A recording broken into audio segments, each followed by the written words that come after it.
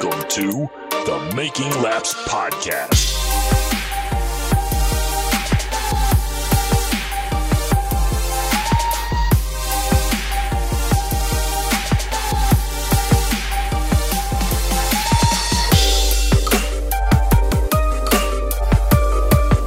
Hello and welcome to this week's edition of the Making Laps Podcast. I am your host, Brent Gleason.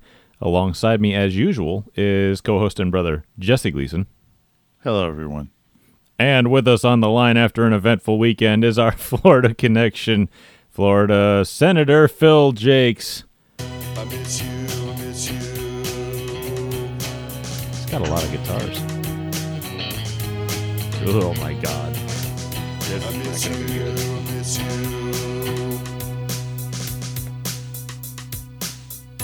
Where are you? And I'm so sorry. I cannot dream, I cannot sleep tonight. I need somebody in all ways. It's way worse than I thought. It's like bad circus music. Every note's wrong. Did you notice? The webs from all the spiders, catching things and eating their insides, like in the season to call you. Oh my God. Horrendously good.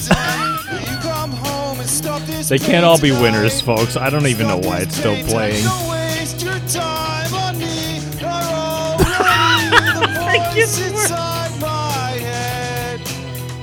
Oh my God. Don't waste your time I know he's on trying. me. I understand. I get it. I'm sorry. The voice inside Is he, my though? head. It sounds Oh, like Or is this done intentionally bad? it sounds like Mm. it sounds like Guitar Hero when he's playing it way above over his skis. He's Yeah. going out over his skis and he's just going plump plump plump, missing the notes and not singing correctly. No. Rating? This one's gonna be weird. I'm gonna say 6.2. A what? Yep, it does. I actually enjoyed how bad that was. It was so bad, I had to wonder if he was doing it on purpose. Because he missed everything. He missed the time. It He was missed the so notes. terribly well He done. was off. He was off key. He off tempo. Everything was wrong. There's 8 guitars on the wall behind him and one in his hand, and he doesn't know how to play one of them. Apparently not. Jesus Christ! And he gave it a 6.2 for that. I like it. Apparently, we are fans Jesse, of cringe humor. we gotta start a spreadsheet on ratings. Yeah, we're getting Based deep with on the, this. like, save the hyperlink of the YouTube and the name of the video and all that, and then my rating. Like, that's the way to do it. Fair. My God. I don't think we've actually done one twice, have we? The only one we've No. done twice is the original. Ever since we started covers, I don't think we've done any twice. Right. So, yeah, okay. I think we're still on that track. I don't know. Haven't done one twice. It's been a while. Who knows at this point. So, anyway, if anybody's new to the show, by the way, welcome. We do these shows live to tape, meaning we don't edit them. It comes off like we're actually listening to it live. So welcome to the Nightmare. Oh, if you know who we are, great. That's cool. Yeah, And if what you- we do, that's cool also. And I'm sorry. Yeah, also. We all three of us have raced and, well, still currently race on short tracks around, I don't. well, Connecticut and Florida at this point. I'm too fat to get in the car. Phil has done both. Let's see. We'll get to him in a minute. I think I'll actually because we usually start our episodes off with personal updates since we all are involved in racing in some form. And Jesse might actually be if they go on strike. We'll see what happens. Yay! Strike, strike, strike, strike, strike. No justice, no peace. The king has to strike too, I think. Yeah, he's part of the strike too as well. I believe the Yay. king is. There's a few other guys who actually are thinking about going on strike pretty soon. So anybody The P3 Podium King. the podium king, yeah. We'll get to him later. Anyway, yeah, we usually start our episodes off with personal updates. I'll go first. I'll save Phil for a minute. Even though he actually did do some racing or driving race cars.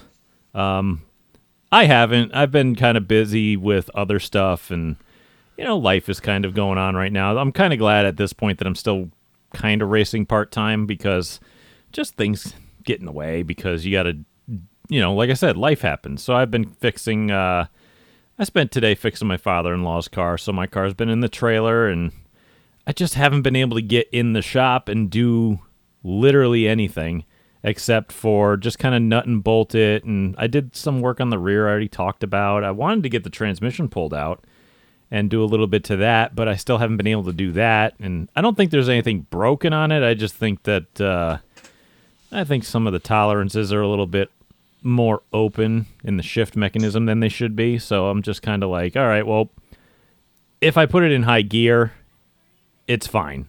If I try to downshift while it's hot, it doesn't really like to go into gear, but it'll go into gear just fine, when it slows down a little bit. So I'm like, well, I don't downshift on the racetrack. It should be fine. So I might go rebuild a couple transmissions or something, see what I can do around the shop as soon as I did get the car back in the shop today, because I did finish that car. I got him all fixed up so he can be good to go. And I'll be getting back on that. I know the videos that I put up over on YouTube, at youtube.com/Brent Gleason. If you haven't subscribed, please consider doing so. I'm trying to get some subscriber base built up in that thing so that I can get some ad revenue started, and then hopefully maybe at the end of the year it'll buy me a single tire, because I won't make any money to start, so whatever. But, you got to start somewhere. And, yeah, I'm in the point where we still got at least a week and a couple days as of recording. We're going racing next Wednesday at Thompson Speedway Motorsports Park. That is July 26th, and I believe it's just one of the kind of normal weekday shows that they tend to put on, because they put on big shows for the beginning and the end of the year, and then they do have, I believe, at least one tour race in August, so you'll have the modified tour coming in August, so that'll be fun. But yeah, I'm going to be racing about a week and a couple days, so I still got time to get the car back up in the air. Still got plenty of time to, go through the front end. I know we've been kind of working away from a specific part of my setup that I used to really, really rely on, and it just hasn't worked out. I wanted to try getting away from it just to see if it worked. It doesn't work. And I'm saying, all right, we're going back to it. I'm going back to what it was working before. And I gave it a couple races to try to see how if it worked or not. And it just was not feasible. I think we just got to go back, And I know that's something that I've done on Jesse's car. So it worked for him. It'll work for me, hopefully. And we'll see. We'll see how that goes. I had all these plans. I was going to go to Stafford and do stuff there, and never made it there. I think they still have my check from a few weeks ago, and they still have my license. They haven't sent that out yet, and I think they want me to pick it up. And I'm like, and haven't been able to make it. The time I was going to go and film was, I think, last Friday, and it rained out, so I couldn't make it there still. So that sucks, but we'll have a lot about Stafford later, and I think I might touch on them in the second segment of the show, but not directly to them. It's to something else relating to them. But anyway, I'm going to go through the front end of the car, back into the car. I think we're going to do my usual thing where I change all 4 springs and start over again. But You usually do that after you win. oh, yeah, usually, well, at least I know what works, so I can go try stuff and then go back to it when I fail completely. But we've been failing completely, so now I have to go back to what actually worked. So, hey, you can't say I'm not trying stuff, I'm out there trying to learn, and it ain't working. So we're just got to go other direction. So that's my updates. I don't really have anything else to go on, but, we're racing next week, so we'll see what happens. I think, I don't have any updates. oh, okay, I was going to ask. No. I think No. Phil... No, Brown, might have- Brown Satan is going to be going on strike, and I'll finally have a vacation. There, done. Phil, Brown Satan. comment. Brown Satan. Well, we'll see. We'll see if UPS Yeah, actually sacks up and allows you guys to go on strike. So we will. Anyway, Phil had a An weekend. eventful weekend. Well, he said it. I wasn't going to say it. You had an eventful weekend.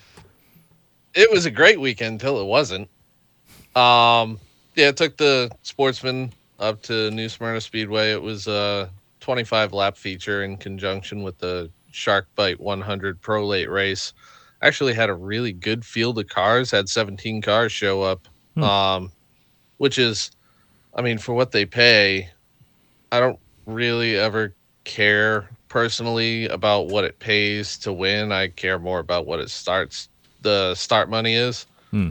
But they're by far the lowest in the state. So to get the quality of cars we got was actually pretty impressive. And I was excited to see that. And we unloaded really fast on Friday night.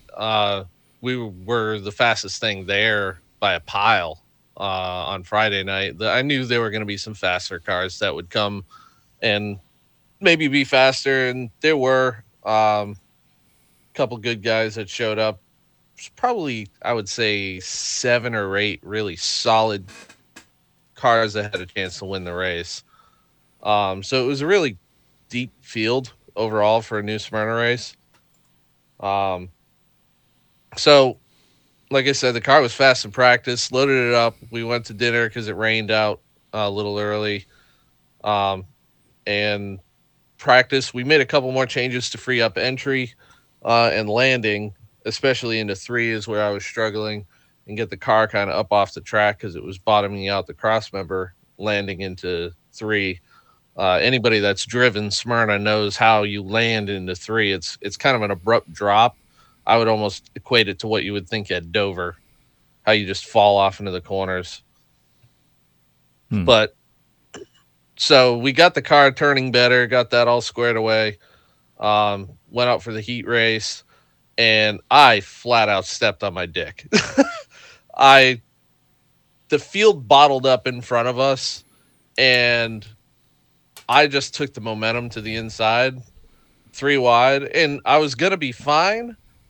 I was all the way up to a guy's door, and I know they didn't expect me to be there. I had a bad angle, and we met in the middle. I take the blame for it. 100%. I put myself in that position, so it is what it is. We both were able to finish, keep going. He won the heat race, so I was happy to see that. And I ended up getting up to 4th, missed the invert however they do the inverts, and ended up starting 11th in the feature. Feature was going really good, just continue to pick off spot after spot. It's really hard to pass with these cars here, so you got to really find something that's superior to get you rolling and keep more momentum. And I was able to run in 1 and 2. I was driving in full throttle into 1, 2.5 to 3 cars deeper than I had ever before, rolling the top, staying a car and a half width off the wall. I've never been up there before, but there was so much grip and the car would just turn and point, and I'd get such a mega run down the backstretch. I'd gain 4 to 5 cars on everybody going into 3. And if I could time it right, I could land into 3 and cross them over and drive out off of 4 and take 2 or 3 more. And that's what I was doing with lap cars and like clearing people. And the car was really, really good, and made my way up, passing for 3rd with 5 to go, running down the leaders at a pretty quick pace, and a caution came out. Now, I had made, obviously, the contact in the heat race with my right front, and I had mentioned to Daniel that I felt something weird in the steering the rest of the heat race, so I didn't know what was going on. So I had also made a little contact with a couple other cars that checked up. Just typical restart bottle ups with these cars. One guy missed a shift or something like that. It happens, and I got into the back of the 63 car, and I just barely clipped the 32 as he just, I don't know what the hell happened, but he tried to climb out of the ballpark. He was up on 2 wheels in front of me, and even my spotter, Christy, she's like, "Wrecking, don't know how you missed it." Because it was, I could feel his car as I went by it. Like it scraped along the whole right side of my car. So got lucky on that one, but kind of in a way at this point almost wish that's what took me out of the race. But so anyway, fast forward to that restart. The yellow came out and I held my position. I had just passed a couple of cars and they had gotten bottled up, but I knew we had completed that lap, so I had the position. So I stayed in my position of fourth. The car behind me pulled up next to me and rubbed up against my door. And we kind of got away, and my car all of a sudden just jerked just barely right and cranked left. And it, like, in my hands, took the steering wheel hard to the left.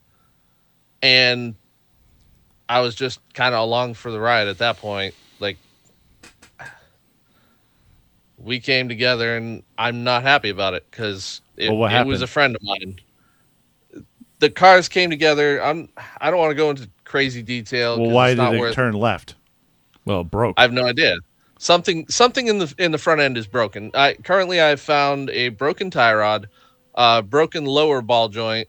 There it is. The lower control arm is literally just folded in half. Well, that's what you get for running gun-drilled lower ball joints. Yeah, cheater. Yes. My lower ball joint pins, yes. No, but like I have no idea what happens. And anybody, you guys know me. I don't wreck race cars. On purpose. And no, not on purpose. I mean, I make mistakes and I'll fucking own a mistake. And going to the wall with him. Yes, I legged the throttle because I'm trying to get these cars to pop out.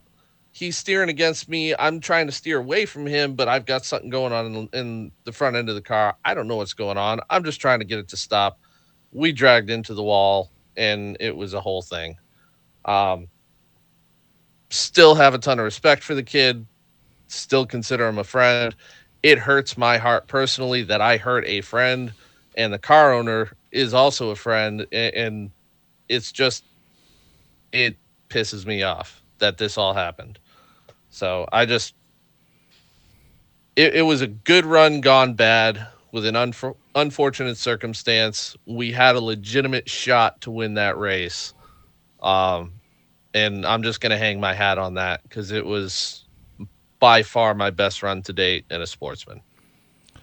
Yeah, it sucks because if there's one scratch on you, the Atlantic Ocean is going to be renamed the Red Ocean because of all the blood that's going to be in it. I will kill everyone in Florida. Everyone.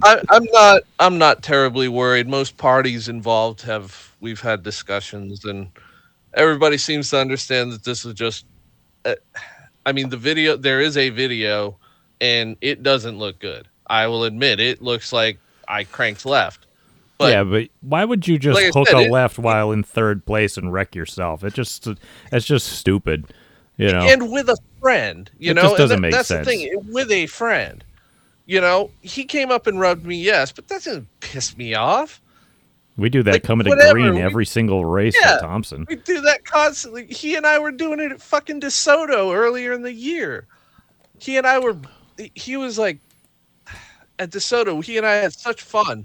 Because I'd drive into his left rear and just touch his left rear and get him out of shape, but I'd give him the respect. And that's how I race. I gave him the respect to let him hold on to it and keep the position and race it fairly. That's how I am. And it hurts me that people are judging my character right now. Yeah, the problem with it is, with a car to your inside, if you broke that lower ball joint or whatever happened, and that wheel stuffs into the wheel well and you have no steering, it's going to go left and you can't see it because there's a car there. So you can't really prove your point, you know what I mean? And when it jerks left, it looks like your hands are turning the wheel left because your hands are still on the wheel, so that doesn't look good. And then you've got cars behind you that looks like you're just driving left, so it's like, well, it's hard to prove, but you got to stick by your word and be like, well, I mean, it's a part failure. What do you expect? It's just shit happens. Genghis Khan used to shit and piss himself in the saddle on purpose just so that the stench would intimidate. all those who would ride up against him. So I think maybe a little intimidation should be should be in part So of you're your saying he repertoire. should shit himself if he gets into a wreck? Just Hey, because, heads on pikes, Yeah. whatever makes sense. Just I need help finding. I hate to think of what would have happened if I had gone off into turn one on that restart and that failed. I think Doug Curry knows what it's like. Yeah, that's. I don't know what happened. It pisses me off. I don't know where one of my cameras is missing from the car. I don't know if it's from the accident or from other things that went on, but one of my cameras is missing. I can't get to the other one until the body's too jagged, and I got to get the car out of the trailer to be able to reach it without having to go get stitches. Yeah, that's not so great. Did you have one on the roof or something, or? No, there was one on the A post looking at my, like, it frames up my face.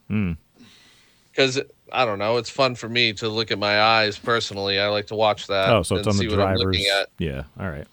Yeah, so I have one of those, and then I have one that's literally eye level, right next to my head on the other side of my headrest, looking forward. And I mean, that'll see everything. It shows my hands, everything. So I just got to get in the car and pull that out, and I can show everybody what the hell happened. So, or maybe even figure out what happened myself. Racing's fun. Racing's a good time. Yeah, I already reached out to the people who work on the car and the car owner, and I haven't gotten to talk directly to the car owner, but Ouch. All right, kill it. Let him talk. Sorry, Jesus Got Christ. Sorry. damn, Jesse, you want me to kill myself? No, not you. The other guy. No, he's good people. It's just an unfortunate incident. We'll work it out and get over it. But it is what it is. Well, shit. The dirt car's in the garage, though. All right. There's a new and exciting challenge for you. We'll work on that for a little while I slowly save up some money to fix the Sportsman, because I'm probably going to have to replace all of the left front suspension, the radiator, the front bumper, the left side Nerf bar, the body, the hood, pretty much everything just needs to get gone through at this point. And I don't know, do I take the time and swap over to the new chassis now, or do I fix this car and focus on the dirt car, getting it going, and then swap over to the new car? Coin flip? It's just I don't know. Yeah, it's a balancing act of where I funnel funds. Unfortunately, single guy problems. Poor baby. Anyway, Single guy problems. You should have money. should have plenty of money. You don't have anybody dragging you down with it. I said the quiet part out loud. Anyway, anything else? I didn't want to cut you off or nothing. Nope, I'm all good. Right. I might try and run the pro truck at some point, but I don't know when next time I'll race is. I think that's the same for all of us. Anyway. All right. So why don't we move on into the second segment of the show, because that's the one all the people really love to hear about, and that is the DARF comment of the week. Where did we get this music anyway? I don't even remember. 101soundboards.com. I didn't know if it was like some public access game show sound or something. Whatever. It's inconsequential. Anyway, I had a tough time finding a DARF comment of the week this week until I found a post from the Superstar Racing Experience on Twitter. And I found plenty of them there, but not for the reasons you might think. Let's see. Let's go into it. This pertains to, they had the first race of SRX for this season, which is I think their third season, at Stafford Motor Speedway this past Thursday night. I believe it was July 13th. Can't remember, though. But anyway, we'll gloss over that. Their second race was scheduled to be at Thunder Road in Barrie, Vermont, this coming week, this Thursday. That did not happen, as if anybody's from the area, they know that the whole state of Vermont has been bombarded with rain and bad weather. It's in a state of emergency. It was. Anyway. They had catastrophic flooding, biblical flooding. Roads, houses, everything is like swept away, gone. It's just a disaster up in that area right now. And SRX put out a statement that they said after 2 days of conversations between the SRX Chief Executive Officer, Don Hawk, Governor Phil Scott, Thunder Road track owner Chris Michaud, they collectively made the difficult yet necessary decision to move the location of next week, which is this week's SRX race, from Thunder Road to Stafford Motor Speedway. So they're going to run 2 races in a row. This is going to fall under the news we missed from last week because we released the show too early, also known as Not So News segment as well, but we'll get to that at some point. But anyway, they said that while they're disappointed they couldn't visit Thunder Road this summer, the SRX is announcing that they have already awarded Thunder Road a 2024 race date. So hopefully it doesn't rain biblically again. Thunder Road will refund all tickets purchased, etc., etc. Now, I was going to blanket this one, but I think I could use this person as a figurehead because he gave it the most explanation. So, this person replied to that tweet, because I got this off Twitter. Name is Scott Boyden, and I'm using him as the figurehead for this movement that's going on with all these different commenters and Why opinions. did he get the most likes? No, he got the most views, and he's the one who explained it the most out of all of them. Okay. Or at least explained their position the most out of all of them. So I'm using him as the figurehead. All right, anyway, or the leader. He's at Boyden, Boyden 996 on Twitter if you're interested. He replies, 2 Stafford races? Wasn't there 44 tracks that reached out for an event? So not a single one of those tracks was able to make Thursday work? That's insane. Why would they pass on that? Well, number one, you got to think about this a little bit more in depth there, Scott. You have a week's notice to move an entire cable network, and this is a sports network. This is ESPN we're talking about here. Excuse me. Sorry about that. But this is ESPN. They have, and I'm not joking, they had like 4 different cameras, right? 4 or 5 different set cameras, and they were broadcast cameras. Those are $100,000 a piece. Then you've got miles of wiring. You've got production trucks, which I think they had, God, how many did they have? 6, 8 production trucks? Something like that. I saw the picture. There's a ton of them. I don't remember. Then you've got all of the infrastructure as well. What the hell was that noise? I thought my house fell down. Anywho, my front door just slammed. Anyway, there is a ton of setup and prep that goes into this. This is a kind of DARF comment that I haven't really gone into yet, and it is behind-the-scenes commentary. It is kind of the infrastructure and the backroom dealings and such. You gotta think a little bit more laterally about this. How many of those racetracks that reached out for an event could actually host this type of event? How many of them have camera stands? How many of them have scaffolding that are safe enough for a network television person with a $100,000 camera? These are all elements, everything that you've talked about and more, that has to be done months upon months ahead of time, logistically speaking. The logistics into network broadcasts is insane. Months ahead of time. It's insane the amount of planning that they have to go through. I saw somebody say, why not Thompson? And I'm like, good fucking luck getting a date in 1 week. That date's been booked. They say, see you later. No, we're not interested. Because then they'd have to cancel like multiple dates to bring in production and set them up and bring. I mean, Thompson can accommodate network broadcasts because they've had NBC Sports come in and do the they could do it, but NASCAR not the last minute. They can't do it last minute. You know, they'd have to have whole setups and planning and all this other logistic stuff.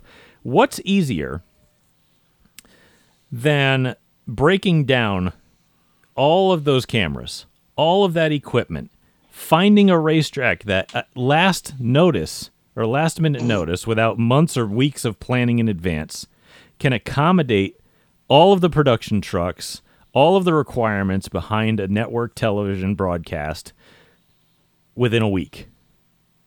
Nobody. Can't do it. Nobody can do that. And what's easier? Leave them there. Leave them. Fuck that. Leave them in place. Stafford puts on great racing. They sell out the crowd so it looks great on TV. I mean, why would you change it? Thunder Road They'll made sell it again. It will sell out again, probably. Hopefully. Thunder Road made a significant investment in their facility to have this type of a broadcast take place. Yeah. They set a bunch of stuff in place to have the infrastructure in order to run an SRX style race. I believe they built a whole new tower. That's what I was going to say. Yeah, they built an entire new tower just for it. Yeah. So it's like... And it's beautiful, too. Yeah, I mean, I'm seeing a bunch of people I'm reading through the comments, and I'm just like, what? You know, it's like the amount of just people just saying, oh, why didn't you go to this racetrack? Why didn't you go to that racetrack? Oh, go to Mahoning Valley. It's 30 minutes from Pocono. They're going to be in Pocono next week. And it's like, well... It's the Dunning-Kruger effect, Brent. Please enlighten the rest of the listening audience who might not know what that means. When you think about something, but you really talk out of your ass. The layman's terms. That's about it. Here's something else to even consider, though. These cars they've been tested at all these tracks that they're going to race at. So if you go to a track that they haven't raced at, they have no baseline set up for it either. That's a great point. Yeah, too. they do have test staff. I That's believe a great David point. Stremme is part of the testing staff as well. Yes. Stremme, and I forget who else they said. I know Schrader was doing it for a bit too, but he's racing now, so... Yeah, he's full-time now. Yeah. So, yeah, I mean, again, you got to think about this, guys. Please, don't be dumb race fans. You got to think about this. There's a lot Stay that off goes our into show. this shit. Stay off our show. The planning, the planning, the execution, the... Oh, the boy just killed something with a fly swatter. Nice job, boy. Oh, don't wipe it on. Don't wipe it on them. Get it outside. Gross. Get the You bugs dirt outside. Exterminator. Our boy's first kill. Well, not his first kill. First fly swatter kill. Anyway, for not knowing or just being ignorant of the fact of there are actual things that go on, like, you know, planning, scheduling, these types of things, which you should probably know about because, let's be honest, any other sport has to deal with it. You all win our Darf Comment of the Week, especially you, Mr. Boyden, because you're our leader of this whole group. I'm not doing a blanket comment again this week, so may God have mercy on all of your souls. That's it. Play the music. Kill yourself. The fuck? Please kill yourself. The song gets better every time. You should really kill yourselves. The fuck? Please kill yourself. I'm not saying that people have to be like network executives or something, but come on, we're just idiot short track racers talking into a microphone right now. Even we know that this is the type of stuff that has to happen. Come on. No, well, I have the most video experience of all of us, so Combined, probably. that Yeah. too. So I know a little bit about this. News from last week that we missed because we released the show too early, also known as Not So News. We completely missed because we released the show too early. Busch Beer announced that they will be partnering with Trackhouse in 2024, primarily on Ross Chastain's car. Go ahead, Phil. I find it very ironic that the king of the Florida Man NASCAR fans, where everybody is just anti-Bud and Busch now because of all that Anheuser stuff, Mm-hmm. and he now has the Busch sponsorship. I wonder if that was done on purpose. Man, I love it. It's good stuff. Hey, I think Trackhouse, man, they keep winning not only physically on the racetrack. I mean, they're not the biggest winners out there, let's be honest. They've gotten wins every time they've been out on, every season. But from a business standpoint, they just win. You know what I mean? Like Justin Marks and his Well, at business the- model, and Yeah, at the height of the Ross Chastain Denny Hamlin thing, they got UPS as a sponsor. As opposed to, you're right. that's shots fired. That's good. Yeah, I mean Justin Marks. He's not even really that old of a guy. He's like in his very very early 40s. He's like around our age collectively. Jess, Phil's got a couple years to catch up, but I mean he's not like he's going to be in this sport a long time, and he's got great ideas, and I like him. And Tony Stewart's starting to really go down the path of we don't want paid drivers. We want to hire good drivers, and owners should be the ones finding the sponsorship, which is exactly how it should be. You know, we need a business model in the sport where the cars are affordable, people can buy them, and they don't need billions of dollars to run a team. You can go out and have a agency in the team, go out, market, get sponsors, and bring in the talent that you want because you want to win races. You don't want to have Riley Herbst drive the car or something. Late models? I said the quiet thing out loud again. Anyway, we could go on and on about that forever. But yeah, that's, I wonder what Stuart Haas is going to do because I know they have Josh Berry coming. We haven't heard any real sponsors. I haven't, but have anybody else heard anything about them? No. I haven't heard anything, no. Because I know Tony Stewart said categorically, like I said earlier, he wants racers, not sponsors, to come in. Like, he doesn't want people bringing money. Mobile One will stick around because that's a team sponsor. Well, that was Tony's sponsor before that, too, so Yeah. hopefully so that'll they be stick around. there. They'll probably retain Subway. I'm sure they'll have something, but, like, to lose Bush, they're a huge sponsor. You know, unless you're, like, a woman in their program, and then they'll probably give you a computer controller, but we'll gloss over that. Let me look who their current sponsors are. So they have Bush, Bush Light, Ream, Sunny D, Hunt Brothers Pizza, Gear Wrench, Mobile One, Realtree. Hunt Brothers I should think stick around. because of Mahindra Ryan. tractors. Oh, yeah, Mahindra. Yeah, Hunt Brothers will probably stick around because they have an association with Priest as Yeah, well. Priest brought United Rentals as well, so. They'll probably Sunny D will probably stick around, but that'll probably become a pre-sponsor because he had a prior relationship from JTG. Ream also probably stick around. We'll see. I don't really see any of these leaving. I don't see any reason why they would. I mean, I'm sure they were really hoping to retain Bush, They but continue to suck to leave. well, most of the Fords have been sucking lately, especially Stuart Haas. I don't know what's going on, but man, some of the Fords are picking it up, but they're just not. And I don't think it's a talent thing because you're looking at a team that's got. I mean, Chase Briscoe won 9 races in the Xfinity Series, comes over to Stuart Haas and is like, Cole Custer won a championship, nothing. You know, Harvick was winning a bunch of races, then didn't win shit. So, I mean, it's the whole team just tanked, and I don't know why. But we can go on They about just that got all day. behind. Yeah. Yeah, I know what that's like. Anyway, I also have some more news from the same news we missed from last week, etc. All right. Penalties issued after NASCAR Whelen Modified Tour race at Wall Stadium Speedway. This was fun. This was drama. I didn't hear this. Oh, this is good. Oh, there was a whole bunch of Twitter and Facebook drama going around and interviews of people trying to deflect responsibility. It was a great time.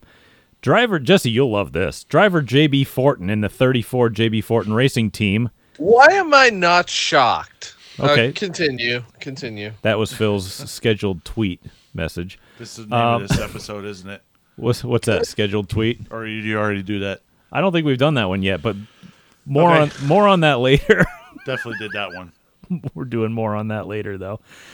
All right. He was fined $5,000. Jesse, you'll love this. Must attend and complete anger management training as determined by NASCAR and is indefinitely suspended from NASCAR for any NASCAR-sanctioned events until the fine is paid and successful completion of anger management training has occurred. Upon reinstatement, the member will be placed under probation for 1 year. I'm going to go through this whole thing, by the way.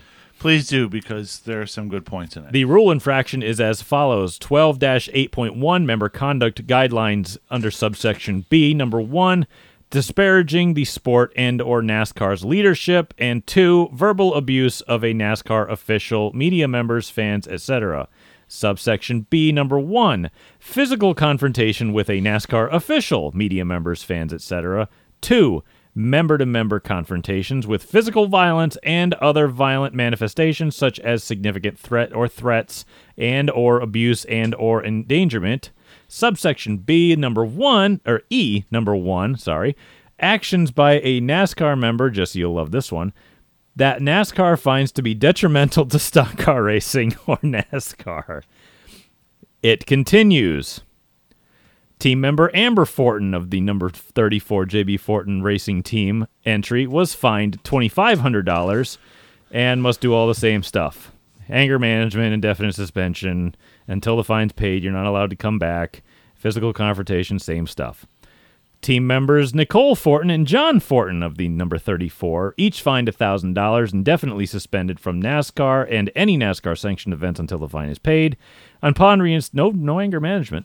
Until each fine is paid, I said that. Upon reinstatement, each member will be placed under probation until December 31st, 2023. Disparaging the sport, verbal abuse. Driver Max Zackham of the 26 Lakeland Avenue Landscape Supply Team entry, because he was involved in the incident, has been fined $1,000 for intentionally damaging the 34 car while under caution on lap 139 because he ran into him. Let's see. I guess that's why Go ahead. the front bumper of JB Fortin's was in the Nerf bar on the driver's side and stuck. The rule infraction is as follows. 12-8.1 member conduct guidelines again. Subsection B, number 3. Intentionally damaging another vehicle under yellow or red flag conditions or on pit road with no one around. Additionally, a post-race time/lap penalty was assessed to Zackham's car per the rule listed below, reverting his finish to lap 139, which really fucking matters. The number 26 was placed behind the number 34, and the finishing order is now scored as finishing 12th. Blah, blah, blah. Reckless driving, etc. Let's see here.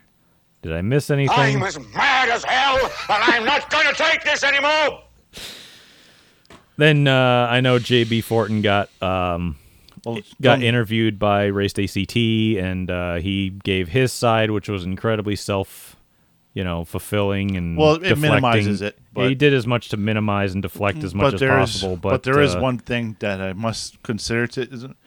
He claims that his whole thing was that drivers kept driving into him under caution. Yeah. And getting away with it numerous times. Not he just said that he time. complained to who's the Jimmy Wilson. Jimmy Wilson. That's it. Thank you. Numerous times, and that Wilson never did anything about it. And all this other stuff. And well, here's the point. When Doug Coby got chopped by what was his name in a 46? Anthony Nocella. No, Nocella's in the 46? Yeah, right. and he got taken out of the lead at Riverhead. Oh, okay. Or whatever track they were racing at. Was it Riverhead? Yeah, it was Riverhead. Might have been, or it was Wall. Wall. The Wall Stadium. Yeah, it was the Wall race? Yeah, Okay. they had the Wall race. And chopped out of the lead. Yeah, I mean, Coby went up under caution and hit him under caution. Down the left side. What happened to him? Not a damn thing. Well, he didn't damage the car. The rule says you got to damage it. The rules say you have to damage it. Apparently, I don't know. That's what it said. Well, That's what I read, right? I guess they're moving the goalpost then because he got run into under caution. He ran into him under caution. Nothing happened to him. It's a fair assessment. So I'm just saying is that there might be a point to a little bit of his frustration that doesn't condone what he did. Mm-hmm. No, it doesn't. But the whole anger management thing. Fuck you. You can go kill yourself. But I don't do that shit because you know why? Because that has Second and Fourth Amendment to the Constitution. Violations. It has considerations to it because guess what you have to fill out on every form when you want to go buy a handgun. Mm-hmm. Okay, do you have mental illness? No. You check no. You lie. No, that's breaking the law. Well, guess what? No, don't lie. That's bad. Well, guess what? If you lie, you break the law, and so they're not allowed to ask, though. That's the thing. So here's the thing: is that and so if you go to anger management, you may be considered mentally ill or whatever for some bullshit that happened on the racetrack. Yeah. You can have the men in blue come in, knock down your men with guns are going to come down, knock your door, and seize your guns illegally. And other Because of property. that shit. Yeah. Yeah, But- search and seizure and Second Amendment. No. There's also this going on. Fortin claims to have been run into multiple times under caution, like we'd mentioned before. Why is he getting run into under caution? Yeah, what about those incidents? Yeah, can we elaborate on why he's getting run into under caution? Maybe because he's running into other people constantly and Phil, can't comment? stop doing that? JB Fortin things. Succinct. I like it. Did Amber and JB go kick him in the head or something? I have no idea. It's just kind of telling that the entire Fortin family got fined and suspended and everything, and Zachem got just like a little fine. See, now this sets precedence. Phil, how come fuckface down in Florida doesn't get to go to Because anger it's management? Florida. Oh, It's yeah. not NASCAR. Oh, yeah, that's right. They don't give a shit. I said it, not him, not you. I said it, not you. Moving on. I take it. I'm just gonna gaslight, just like Phil he's does. just gassing them up. I just like to gas people up, you know. Sometimes some people like to gaslight, you know. And Jesse, Phil's trying to be nice. He's trying to be diplomatic. Leave the poor guy alone. you know, some people, you know. Seriously.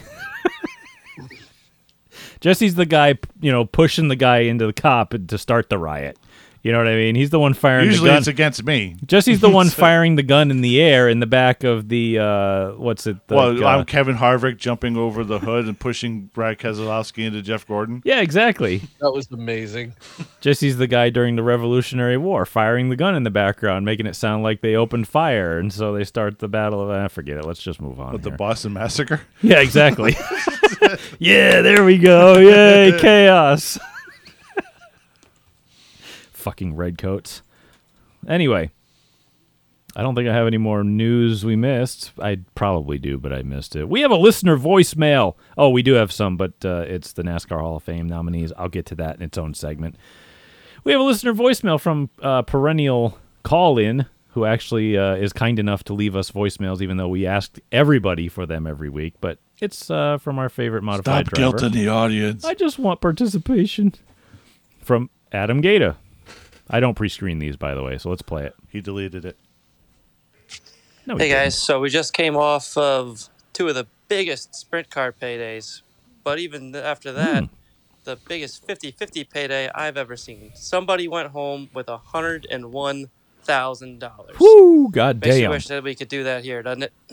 Yeah, we do wish we could do that here. However, We have casinos. we have these casinos, and they have a very specific deal with the state of Connecticut that by law, any and all gambling and 50-50s count as gambling, apparently. They are frowned upon legally. Like, you're not allowed to do it unless it's, like, at the casino for casino functions. Like, you're not allowed to do Or the lottery. anything. Yeah, or the lottery. I think CT that's it. has the lottery. Yeah, the lottery and the casinos, that's all Monopoly. you get. And the reason we got sports books in this state is because they partnered with each casino. So, I forgot what they are. It's like DraftKings, and what's the other famous one? I don't even know. Who cares? Who cares? Doesn't matter. I don't do it anyway. I'm not a degenerate. But, It always blows my mind how high these 50-50s get at Eldora. But then you got to realize, too, that there's online sales as well. So, oh, that's right. They do that. But, yeah, it's probably Yeah. subject to what state you live in and all this other shit, so. yeah, but I mean, if you can do it across multiple states, that I people believe- participating, sitting at home watching flow racing or whatever. Don't quote me on this, but I believe there are specific riders in the law that if you have a nonprofit or charity or something, you're allowed to do 50-50 raffles or just raffles in general, because technically they count as gambling for some Racetracks reason. should do that all the time because they always operate at a loss. Yeah, I think I won the they had a 50-50 at Waterford one night, and I believe I actually won that. I won't tell you how much I won because it's definitely not $101,000 because god damn, that's a lot of money. I mean, Logan Schuchart went out and just completely freaking dominated the Eldora Million. Looks like he started on the pole and finished on the pole. Carson Macedo started second and finished second. Yeah. Brad Sweet passed one car to finish fourth or third from fourth. Wow, Yay, sprint cars are dirt F1. Wow, that looks exciting. Yeah, that's because the guy fell out. Aaron Reitzel started third. He fell out. Oh, That's why. that makes sense. Looks like Kyle Larson had a bad night as well. He started 6th, finished 20th. Yeah, so that looks fun. He probably crashed into him. You know, it would have been great if they did it with super late models because those cars actually pass. Oh, they did that already. My bad. Yeah, I know Adam Gaeta loves sprint cars, and I get it. They're cool to watch, but I do too. They're fun. They're like super modifieds to me. I love. They're cool to watch because they're fast and they're cool looking and they make a lot of noise and they smell good when they go by. They burn your But eyes. Speed and downforce and aerodynamics, that doesn't mean you're gonna get good racing. Not necessarily, no. I love the super And they modifieds. By the just way, don't I love produce them. good racing. Yeah, I love super modifieds. They're not too, a but- side by side fest. That's for sure. No. No. And I They just love aren't. super modifieds, but Which just sucks. because of all those reasons that you had mentioned, because they're stupid speed and they smell good. Bring back the Moody Mile. Let's see some dirt big block modifieds go race for this type of stuff. Those things are actually cool. God, I love the dirt big block mods. I don't know. Yeah, wish- I think sprint cars are fun to watch. I just hate it when they do acrobatics and people get hurt. That's all. Yeah, They sprint cars are fun just- to watch. I love watching. Sprint cars are the four-wheeled equivalent to MotoGP. They're the last of the gladiators. Like, they are the last There's ones hanging definitely on. some good racing in them too. Oh, yeah, there's some But- good ones sometimes, but most of the time it's like, all right, this guy's got a 5-second lead and the battle's for third. You know, Yeah, here's- or, oh, they all wrecked on the restart, which they did at Eldora pretty bad. Anyway, that's a big money, though. That's huge goddamn money. I'm glad short track racing. Dirt makes so much money. I know. I wish I had dirt around here that wasn't over 2 hours away because then I'd be more interested in it. Yeah, I'm just so spoiled for choice when it comes to racetracks because I live centrally located I mean, between other than 4 Stafford- asphalt I tracks. mean, other than Stafford, it really not a lot of money asphalt tracks around here. No, and if you don't own a modified, well, a tour type modified, you're not making any money anywhere around here unless you go to Canada because ACT is going to have a race up in Canada, and I think it's for like 50 grand, but that's probably 50 grand Canadian, so it's probably like 15 grand American. So I honestly think in the next 5 to 10 years I'll be on a 6-axis full motion rig in my house instead of racing because it's getting so bad. it's getting really bad. I mean, I was talking to you the other day, and I'm like thinking about it out loud, and I'm like, wait a minute. I always harp on the fact, especially Stafford, because they make an entry-level division that I race in run on straight racing fuel that's like $15+ a gallon now. But the tires are $175 a piece, right? How much was SK tires and fuel 10 years ago? About that. It's really close, right? It's not exact, but it's really close. Yeah, well, I mean, how do you expect us to afford it? I mean, you know, when 10, 15 years ago, if we could afford this, we could afford a goddamn SK. yeah, inflation's gone up. That's A not lot- exactly the point. I'm not A lot saying of I could, purses but haven't gone up. the purses haven't gone up since the 1970s. Yeah, Stafford being the exception, but Well, for some things. or the 80s. Let's say the 80s, okay? Yeah. We're still racing for $300 or $250 in a street stock or limited late model or Modifieds are still racing for less than $1,500 to win. well, they get incentives too. For so most it's of them. 18 plus. So Yeah, a lot of SKs. yeah. And SK Lights, which would have the most SKs out there, Hmm. they race for about as much as street stocks get paid. You know what's funny is like I want to just get rid of my car, get an Act late model, and if Thompson keeps running, just run that because at least those guys at Thompson, you can tell the ACT runs Thompson, especially the oval track. I mean, Because I think the ACT late models at Thompson get like $1,200 to win a normal race. That's almost SK money for a car that costs about as much as the street stock nowadays. If I was living up there, I'd be running ACT cars at Thompson for sure. Yeah, 6 races, I could probably afford that. They pay way better. It's like running, if you can run a SK, go run a Tour Type Modified instead. The motor probably costs the same, and you get more money per race than you would if you ran it as an SK. It's like just makes more sense. I'd be really curious thinking about it to see if the setup that we run at New Smyrna would work. Like go to a complete conventional big spring outboard shocks setup like we have in the Sportsman now, see how it would work compared to what they do, because our cars were 3/10 faster than the ACT cars at Smyrna when they came down, but some of that's definitely aero. And they're a lot lighter, I believe, too, right? No, they're 2,800 pounds. Oh, ACT is about the same weight? I think they're 2,800 also. I don't know. But yeah, I don't know. I could go on for days and days and days about rules and stuff. But like I said, you think about it, 10 years ago was not that long ago. And shit's changed a lot in 10 years. And when you're paying the same amount for those two things as you would for an SK 10 years ago, that's just... Watch the car count. Look at the car counts around the area and tell me we're in good shape. You know what I mean? Especially Waterford, which I'll get into later, but there's a whole other reason for that place to be not so great right now. So I can't help but wonder if you and I raced, well, the three of us raced actually through the last big wave at Thompson. I don't want to think that, because it's definitely been through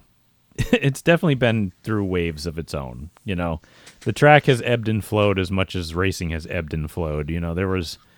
There was really great times in the specific years, and then they would scale back, and like the gas crisis would come and everything would fuck up, and then you'd go and it would come back up again, and then they'd focus on like another iteration of the road course, and racing would be expensive again, and then it would come back, and it's like just again, it ebbs and flows. This time I don't know, dude. It's tough. It's really tough to think, because the way a lot of what local racing hinges on is, to be fair, production vehicles. And what have production vehicles been in the last 10 plus years?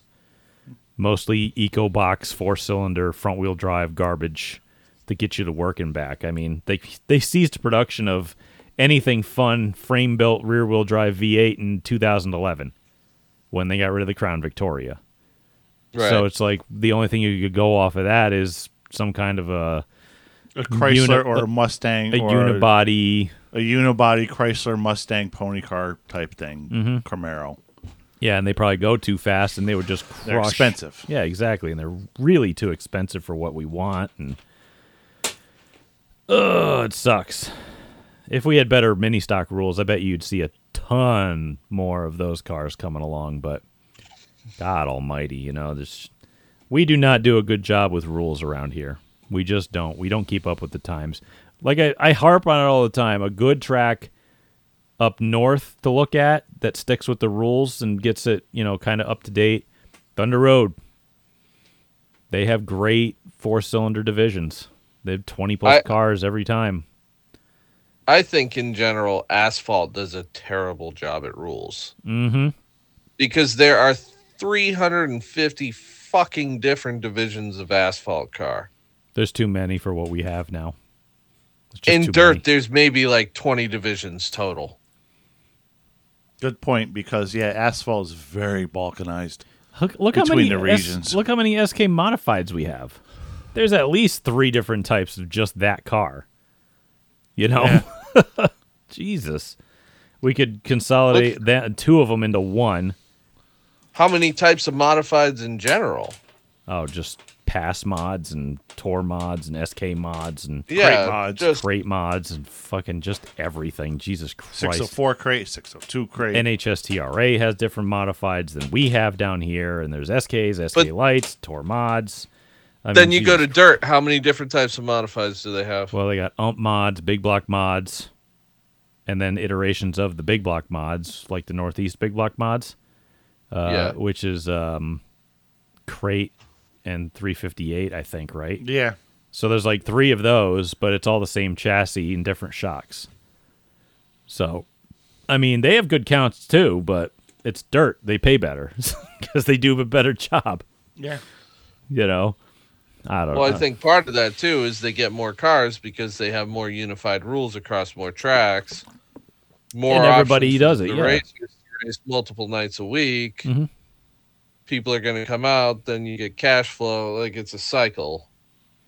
Yeah, when you have all the unified rules and they have, they take and they reduce the number of divisions down and basically clarify everything and consolidate everything, it just makes life a lot easier, and Yeah. especially if you can control costs. Like dirt racing, at least it's not like asphalt racing. The only cars I see that are, buying new tires every week are like sprint cars because they wear them off. But like a lot of other dirt series, you could actually run on the same tires, I know a lot of guys buy new ones every week, but like it's nowhere near the scale of asphalt racing, Things on dirt are named intelligently also. Like here in Florida, we have pure stocks, super stocks, street stocks, and then we have sportsmen that aren't sportsmen but are sportsmen. But like, how do fans know what the hell's what? Yeah, I mean, we got 3 different types of street stocks in Connecticut alone. It's almost as bad as road racing. Figure out what classes there are. What the fuck is It's this? just getting too much, and that's why people aren't interested. They don't know where to start. They don't know what to do. We have to simplify. And I mean, Simplify and multiply. a lot of shit's way too expensive for what it is, too. I mean, you look at a Legends car. Oh, yeah. Legends cars, I thought used to be pretty expensive, back in the day, but that was back when they were about $12,000 brand new. Now they're north of $18,500. And they have different engines than what they used to. And now they have Hoosier tires. Apparently they're not that bad, but I'm like, well, how not bad are they? Because they used to run on Falcons or whatever the hell they were. What tires were they? I forgot what the hell it was. It was mostly a street road race tire kind of deal, but that they would camber shave. But again, those things lasted forever. And now you got these, and I'm like, I can't stand Hoosier tires. Sorry. But again, it's like we're just in this. I don't know what to call it. It's kind of like a cooling off period, or just kind of like a downturn, and I don't know what to do, man. It's all outdated rules. We just need to have committees come together and say, look, we need to come and fix all these rules because they're wicked outdated. I mean, come on. The mini stock division should be every 4-cylinder car you could ever imagine that shows up for like an enduro race, but with a cage in it. And they could all have the rules set to be competitive based on engine size and stuff like that. And that's what Thunder Road does. And then you could come and say, look, we got a bunch of this stuff in street stock divisions that's way too goddamn expensive. Like, what are we doing racing? We should save this definitely for our end of the year. I've done this rant before, but where we do the rules, wishes, and whatnot. we did that once already this year. But Yeah, usually it's for the end of the year and shit. yeah, like I said, Yeah. I've seen plenty of people, and we've mentioned it before on the show. They're like, "Oh, you don't know what kids nowadays have no idea what these 40-year-old cars are, and with street stocks they can't identify with it." And I'm like, people watch Formula One and they see a basically a fighter jet with a Renault badge on it, and tell me that's a Renault. You know what I mean? Come on. Give me a Right. break about this brand identity bullshit. A street stock's a street stock. It's a fucking Monte Carlo. Drive it. They look awesome. I don't give a shit. Stop with this nonsense. And it comes down to two. Like, I made this comparison before about calling a stock car and expecting it to be a stock car. I think a street stock is a street stock. It's not what everybody would think of as like the latest, greatest, what you would see on the street. It is a type of race car that just happens to fall into the old square body, 7-inch tire, whatever range. It has a look. A street stock looks like that. A late model looks like a fucking taxi cab. Like, Here's the thing. you know, A street stock in Vermont is a mini stock. Or pure stock. yeah, that's problematic. Oh, that's right. Yeah, in Vermont they call a street stock, the 4-cylinder division at Thunder Road is called street stocks because they're 4 They do cylinders. that in other places down here too. They also call the 8-cylinder division the Tiger stocks. I'm like, is this like Stafford where they have Dare stocks or something? Rare tiger stock. Rare. Yeah, I had a couple guys from Vermont wanting to buy my car when I was selling it up there, and that's what I found out. It was the Tiger stocks or whatever they are up there. They're a little different. They're closer to what you have now than what we had then, Yeah, it seems like it. It does, but It's a bad. and that's candy. fine too. Like, if there's more tracks in New England that have that kind of locked rear, outboard shocks kind of rule package, it's not necessarily a bad thing to have tracks like that, but you got to kind of go with what's in your region too. yeah, it's again we could do this all day long. We could say everything that we hate. We say it every year, that we hate all this stuff every day and every episode that I don't know. We're always off on this exact same tangent, but it's just it pisses me off so much. Hello Cousin of there. the show, Chuck McDonald, has just showed up unannounced. Always. Look how tan you are. I know. Must have been hot. This man must work outdoors. No, I just like to light fires on my race cars. Yeah. Oh, that's right. You can get a tan from setting your race car on fire? I mean, you can get a tan from anything if it's hot enough. Oh, yeah, there you go. There's a beer. Have at it. I have no idea if I have a third mic or not, but, I mean, you're probably going to be outside grabbing stuff, ain't you? Just one. I got to buy her for something, so Just one, huh? yeah, I don't have any room in the truck for the rest. Oh, okay. I might have to end up pausing the show to go show him where that is, so we'll be back in a second. All right, we're back. I had to go donate some stuff to Chuck's cause because his car got burnt up pretty bad, and he needs a lot in parts because it's fuel injected. And good grief, there's a lot of money in those things. So I'm just used to cars where I can, hit it with a hammer and throw one wire on it and it runs. So I don't know. Anyway, we're going to move it on because we could bitch about rules and crap all day. And we got to go to remember we were talking about it before. We're like, wonder when they're going to put out the 2024 Hall of Fame inductee or nominees, I should say. Well, apparently they finally came out with them. So for the NASCAR Hall of Fame, I got to clarify.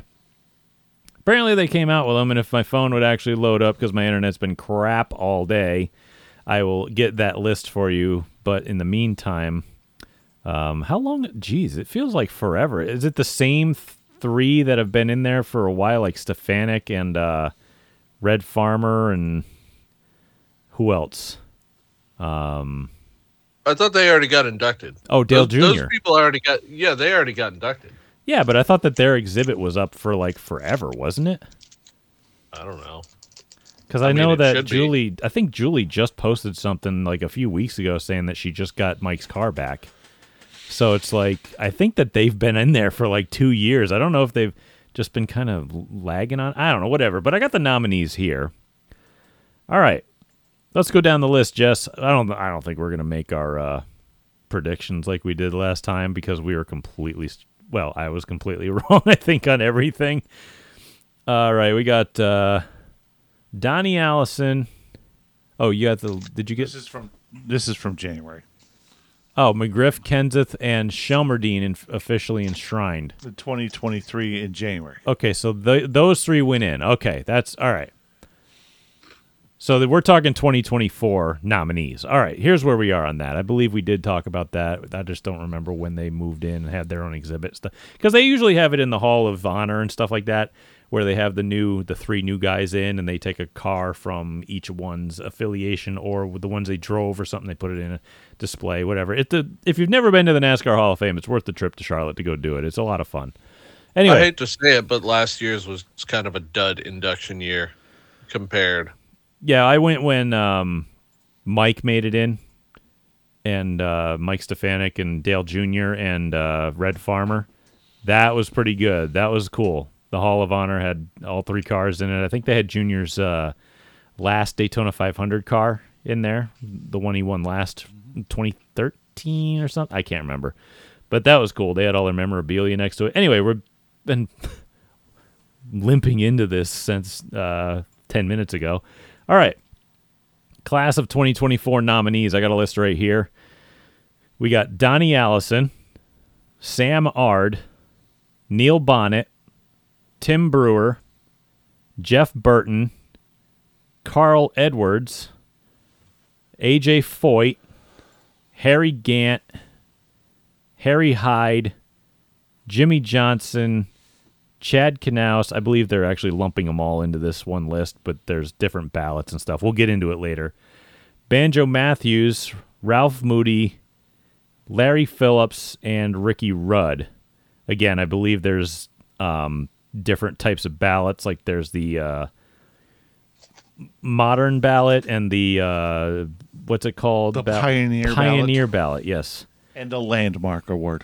Oh, okay. I don't know if there's the Landmark Award on here, so I would like to honestly make the predictions again because it was kind of interesting. all right, Jess, do you have the list of I do. of what section goes in each here? Yes. Okay, so Pioneer ballot, Modern Era. Okay. Jesse has the whole list of Modern and Landmark and stuff. So go up again. We'll go to the top of the Modern Era. Modern Era is Bonnet, Brewer, Burton, Edwards, Gant, Hyde, Johnson, Knaus, Phillips, Rudd. So that's your Modern ballot. All right. Pioneer ballot is Donnie Allison, Sam Ard, AJ Foyt, Banjo Matthews, Ralph Moody. And How many do we get from each? I think we get 2 from Modern and 1 from, 2 Modern and 1 Pioneer.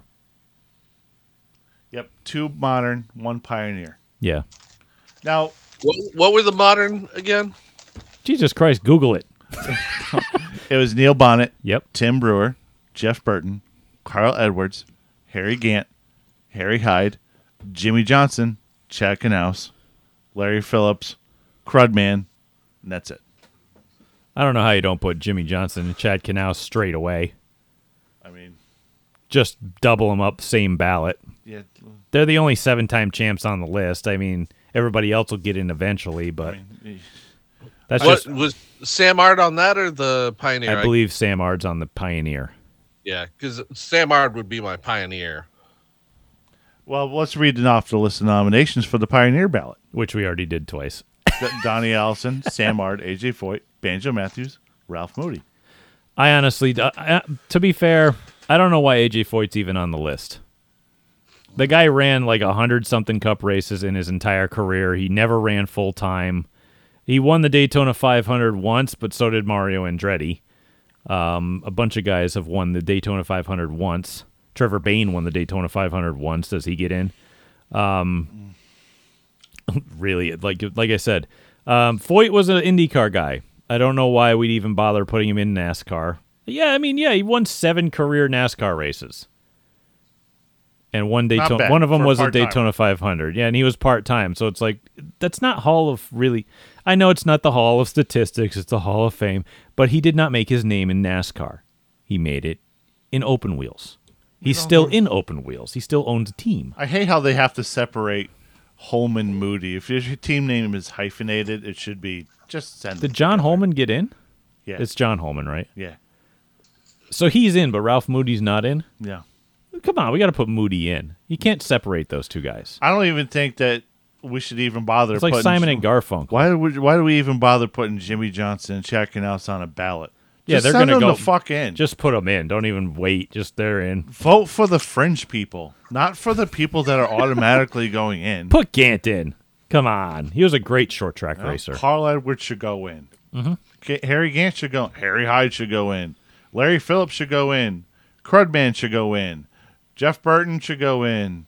Tim Brewer should go in. Again, all these guys should go in. We're at the point right now. What's the problem? I believe Scott Tapley said it right. He said, look, the people who are on the list are eventually probably going to get in. It's just a matter of time. But since they have decreased the number of inductions every year, now it's just going to take them longer. Yeah, why should it take them longer? Just put them the fuck in. Like I said, my prediction, I think we're just going to do it anyway. You know what? I have note cards. For once, I'm prepared. I'm gonna say Johnson. I'm gonna write Gant note Ard. cards. Johnson. Okay, so I'm gonna write Phil's name down. You only taken two. Yeah, Johnson, Gant, Ard. You said. Okay. Johnson, Gant, Ard, Unless you sign in. Brent. I tried That's to my go to name. AT&T wireless support and have it redo your Wife's trying to fix Jesse's phone, by the way. Anyway, I'm gonna pick. I gotta pick the 48 team. I'm just gonna pick Johnson. I can't write because I don't write anymore. Knaus. And my landmark guy. Jesus, I don't know what the hell I'm gonna pick.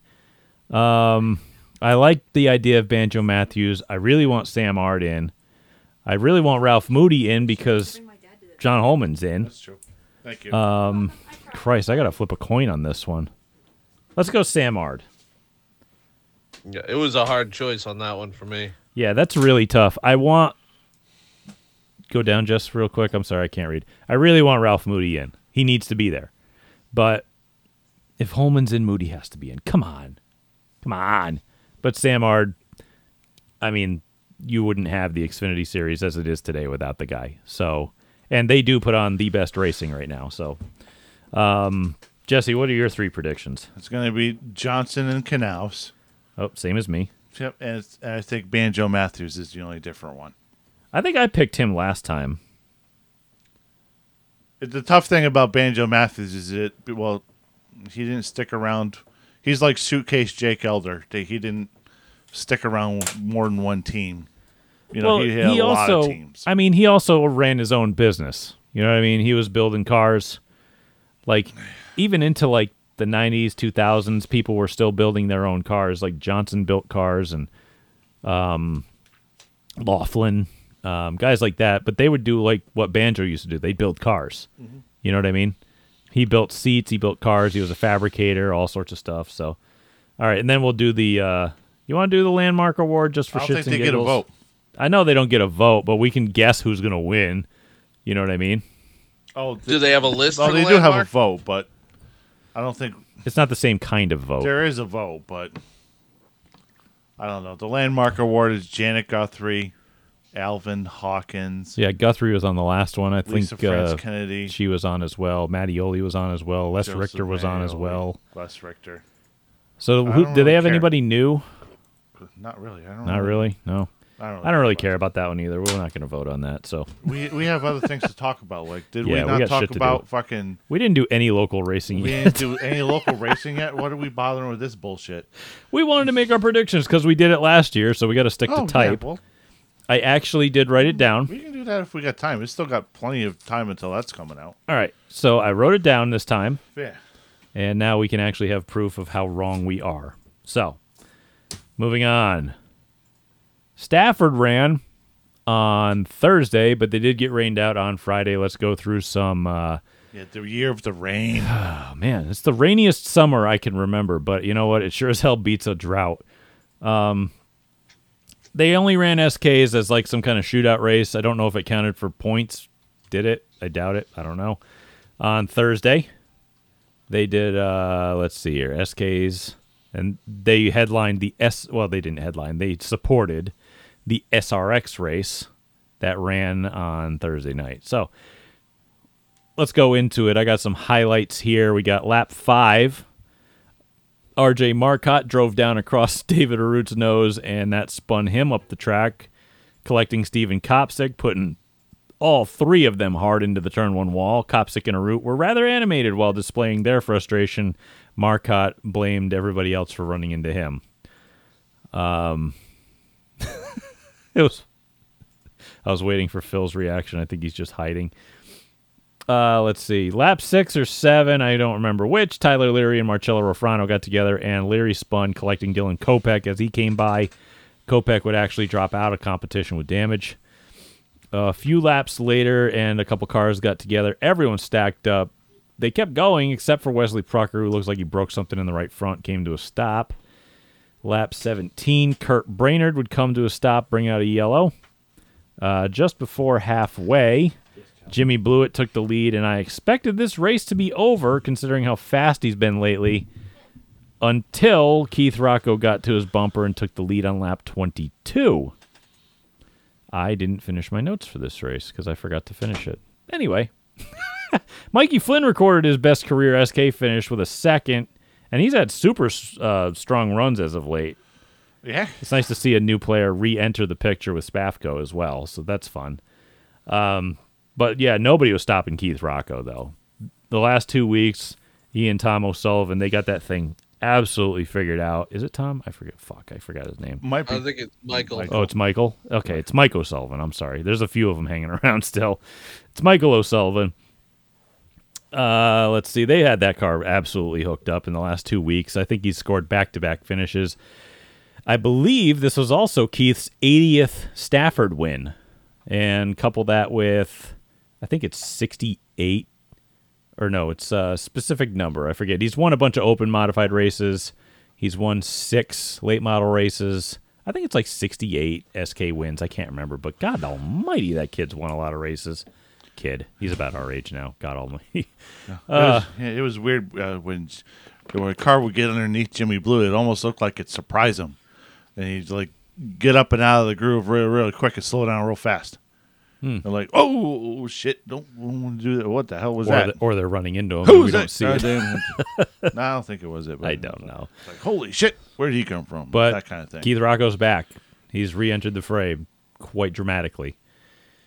All right, SRX. That. Oh yes, sorry. Point standings. I don't think they've changed. Well, Mr. Todd Owens in the lead. Was that a points race? Yes, it was. Really? I didn't think that was a points race, but this Yes, looks it is. different to me. Yes, it is. And next week's SK Light race, 20-lapper, before the SRX race. Yeah. That one's going to be a points race. And I love the fact that people were up in arms about the SK Lights going in behind the SRX next week. It's like, what other division's putting out 35 cars? Shut up. Seriously. You want action, or do you want, like, limited late models to go out there and be taxi cabs? Sorry, limited late models, but you guys kind of are. But that's a product of the car, not you. Let's be fair. My only question is, what's the feature length? 20 laps. I think it's only 20. Nah, I got to do like 30, 35. Yeah, give them a little the extra fans- purse. Yeah, give the fans a show. Don't cut them short on it. Yeah, you got 30 cars. You got a lot of them to wad up. Or if you're going to do that, do 20 laps to them and 20 laps of street stocks. Well, it's probably a network time thing, so 20 laps in an SK Light race could be an hour. Yeah. Fair. And they do. I Yeah. know that a lot of people were complaining because they went to see the SRX race and they watched the SK race, and then they had like 2 hours of downtime before the SRX race. And I'm like, well, you know, they gave you a little bit of entertainment ahead of time, and they have to do the network changeover, but they have to go when the network says they can because that's their time slot. So if you're sitting there from 7 o'clock to 9 o'clock, well, you knew what you were getting into when you signed up for it, because when does ESPN go out? 9 o'clock. Welcome It's to live. Welcome to the Dream Factory, kids. This is live television. It's not tape delayed. Okay? Yep. So Todd Owens got a 2-point lead over Jimmy Blewett. With, Todd's been, with no wins. Todd's been consistent, though, About man. 9 top 10s and 5 top 5s. That out of 10 races. He'll get that thing figured out. I mean, Stafford. That's still a good year. I don't give He's a been shit. getting better. He's really been getting Mikey faster. Flynn is in the top 5 of points. Yeah, he's 5th right now. He's That's 56 fantastic. back. Nope, good for him. He's tied with Steven Kopsick right now, actually. So Yeah. SRX raced after that. I forgot the driver lineup, but if you're listening to the show, the chances are very high that you watched. So let's be fair. Yeah. All right. Again, we announced it earlier, the race, or right before the race, that Thunder Road wouldn't be held. They're going to move it to Stafford just because it's incredibly convenient, and Stafford is probably the best short track in the country, so shut up. Anyway, Heat Race 1 got pretty physical, but luckily everyone made it out in one piece, even after Brad Keselowski got sent into turn 1 sideways, and we've seen that end badly in plenty of other divisions before that. But everyone missed him. And let's see. Heat Race 2 was a little cleaner. Ryan Newman took the win in that one. Lap 6 of the feature and a rather large stack-up happened about half the field, but it was only really kind of body damage to everybody. I believe Harvick did drop out from this due to damage, however. He wasn't the only one to drop out as well. At about the 1/3 mark, Tony Stewart, yeah, there he is, would drop out with fuel pressure issues. caution on lap 41 of 75. I believe that was their fun flag to tighten the field back up. Yeah, that's true. They needed it. Denny was checked out. Hey, stadium super trucks do that too, but everybody knows it's coming. You know what I mean? They race to it, and then they do it, and they slow down, and they go again. It's whatever. I mean, yeah, it's manufactured entertainment, but everybody It's their rules, whatever. They made the rule. Everybody agreed to it. It's not them just throwing a wrench in it and saying, "Oh, that's what we're doing now."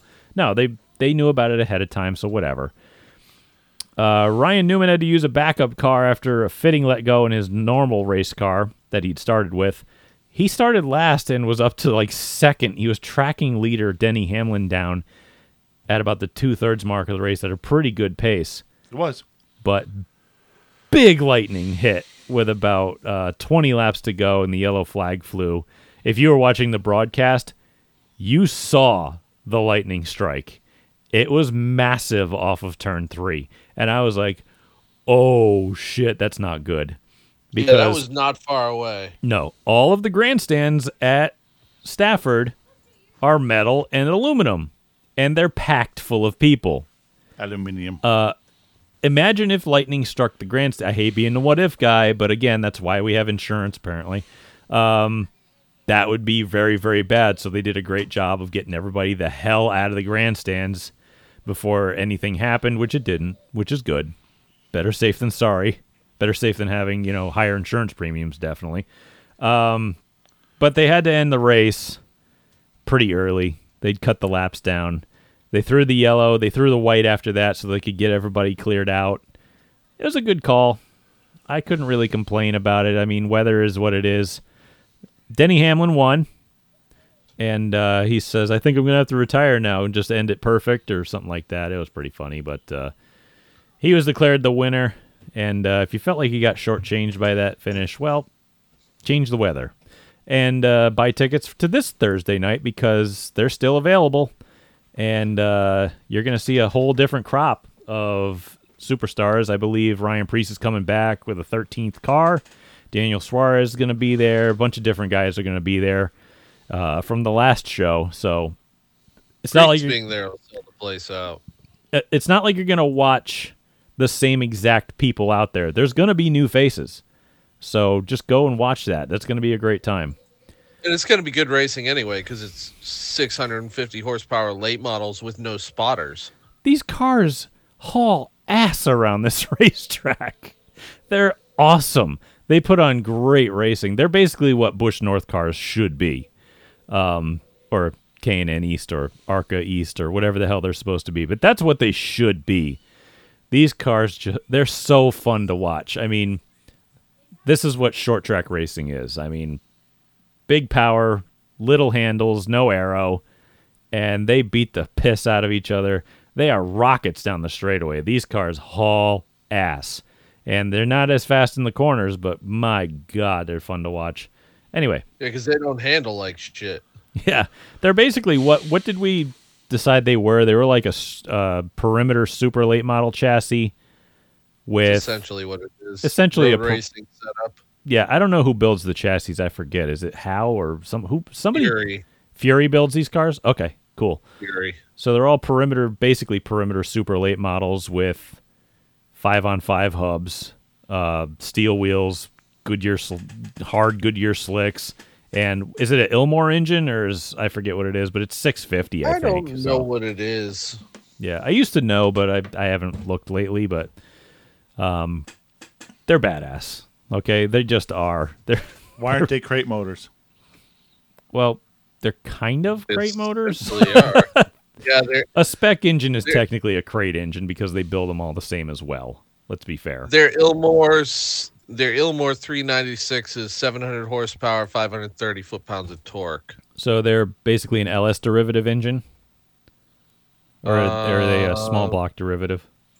Looking for a picture. No picture of one.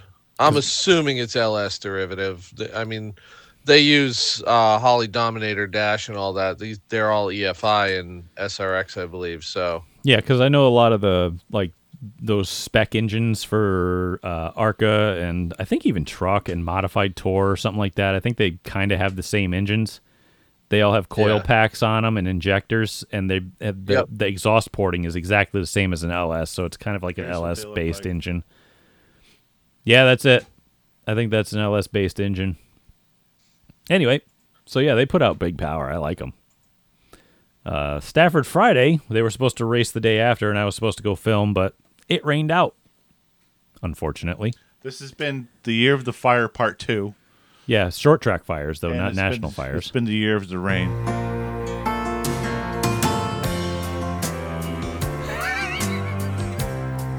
You're supposed to sing along. It's the karaoke version. See, Saturdays that I thought would never rain. Thank you. I've seen lonely times when I could not find a friend. Okay, let's move on. But I always thought that I'd see you again. Yes, thank you. Yeah, we did the karaoke version on that one. That's okay, though. All right. Let's go to Waterford Speed Bowl. How about that? Okay, Brian, you're going to have to carry this whole show because I haven't seen shit. Those videos are out, by the way, over at YouTube, at the Speed Bowl History YouTube channel, if you're interested. It's if you subscribe to Sid's View on YouTube, you should be subscribed to the Speed Bowl History. It's the same people. And this is single cam shoots for posterity, essentially. We're just filming them because we want to document them for history. And if you want The archives. Yeah, archives. Yeah, exactly. And if you want to sponsor that, get a hold of Sid DiMaggio, and he'll point you in the right direction, and he'll keep on paying us to go film, which would be nice. All right. Speed Bowl Saturday night. Mini stocks. Mini stocks, before you get into them, the Speed Bowl mini stocks, I think, is probably like one of the best divisions in all of short track racing because there's a lot of variety. Anybody could win, and it just seems like such a bro tier division because everybody gets out of the car in the victory lane and they just laugh, hug it out, just have such a good time. Yeah, when I raced a mini stock, it wasn't about who could beat the shit out of each other the most. It was about who could finesse it the most and get passes for position, and we would all have a really great time. And then I went to the street stocks, which I love street stocks, but all we do is smash our heads together and throw poop at each other and see who comes out on top with the bone as the weapon. Like, what the hell was that? 2001 Space Odyssey. That's it. Thank you. Yeah, with the black obelisk. Hata. Hata. Your nerd is showing. Yeah, I know. But I don't think I actually watched the whole thing. I think I only ever watched the first part. Anyway, we got to know it for pop culture references. Mini stocks. First caution came out about 5 laps in when Nick Papakota went around in turn 1. 6 laps later, Erica Canfield went around off turn 4, tried to keep it going, wasn't able to, and the caution flew. Meanwhile, her dad, Charlie Canfield, was out front, trying to hold off the hard-charging Chris Garside, who's already won 3 races this year, and Spaghetti King John Bavalaco and Jared Roy, because all 3 of them were all behind him, hunting him down. But Canfield would finally get the monkey off his back and pick up the win. I believe it's his first on the year. He's been struggling pretty big. Thought he blew that engine up, but lucked out, so could be worse. Yeah, he was one of the fires. Yeah, he was one of the fires on the same night as Dougie's fire, too. Yeah. Yep. All right. Let's move on into trucks because we had a top story coming in was Brody Monahan looking to set a track record for the trucks with a 6th straight win because he is at 5 and he tied Alan Coates' record in the division. Let's see. Race had a delayed start because they had to roll Kohanzi and the bus to the SK pits. And if you're not a racer, the bus is the ambulance. Bus is just much easier to say. They had to roll it to the SK pits, and they had to wait for the second bus to arrive. I believe Brad Caddick went down with some heat-related illness, but he's all right, so I'm glad to hear that. 2 laps in, though, once they finally got it started, after contact and other physical moments throughout seemingly the entire field, Monahan was able to carve his way from 7th to 2nd in 2 laps. Like, I'd be filming, and I'd watch, and these 2 guys would get together, and somebody would get squirrely and stack up a line. And then, like, half a lap would go by, and somebody else would get together and stack up a line. And I'd look up, and I'm like, Monahan just made it to second, 2 laps. I'm like, this is anticlimactic. We're not even going to watch him pass anybody because everybody got out of the way inadvertently because they were making contact with each other, and it gave him the opportunity to just squirt right on through. Anyway, caution a few laps later for a 3-truck incident. All of them drove away, I believe. Restart, Monahan blew past, I believe it was Sean Cairn, for the lead and started to check out. Kenny Cassidy moved his way into second. Caution for a spin with 14 to go, no change up front. 3 trucks went around in turn 3, never hit anything or each other, but another caution with 9 to go. But nothing would change up front again as Brody Monahan would take down a record-setting 6 wins in a row, 6 of the first 7 races, which is pretty damn incredible if you ask me. No comment? He's 14. Yeah, he's also only 14 years old. I said it from the beginning. I think that kid's got an incredible amount of talent. He's been raised by talented race car drivers. Like, if they put him in the right positions, I'd like to see how far he could go. He's actually been racing an ACT car now, which was the old DiMatteo 6 car, the black car with the blue number. And he's been fast. Like, the fastest car out there. So, he's been content. Yeah, he was rolling at the end of the late model race, too. Yeah, he was in contention the last few races in the late model, so more on him later, possibly. All right, Legends cars. They had a regional qualifier for INEX. They had a halfway decent car count, I guess you could call it, with everything considered around here. But 2 laps in, Riley Paul, Zach Martinez, Wade Omke, and Patrick Smith all pounded the wall off turn 4. So there was a couple contenders out pretty much immediately, and nobody was happy afterwards. Tempers were pretty hot. I filmed a lot of that. That was just a big hit. So watch that race on Speedbowl History's YouTube channel. All right, we got... luckily, they were all okay, by the way. Isaiah Newcomb would get to the front after that, start to take off as everybody else was just kind of battling behind him. But Nick Bulkley would, I don't recognize his name, but he seems to be pretty decent, would start to run him down at the end, but only get to within 2 car lengths and not be able to close up any more than that as Isaiah Newcomb would lead to the end for the win. I think he's won like about 5 Legends car races at Waterford this year so far. Might be between Wednesday and Saturday night though, so... But yeah, he's quick, because I believe they are running Wednesday nights as well now, again, which is nice. So, SK's 10 cars took to this heat race. I mean feature event. Oh God.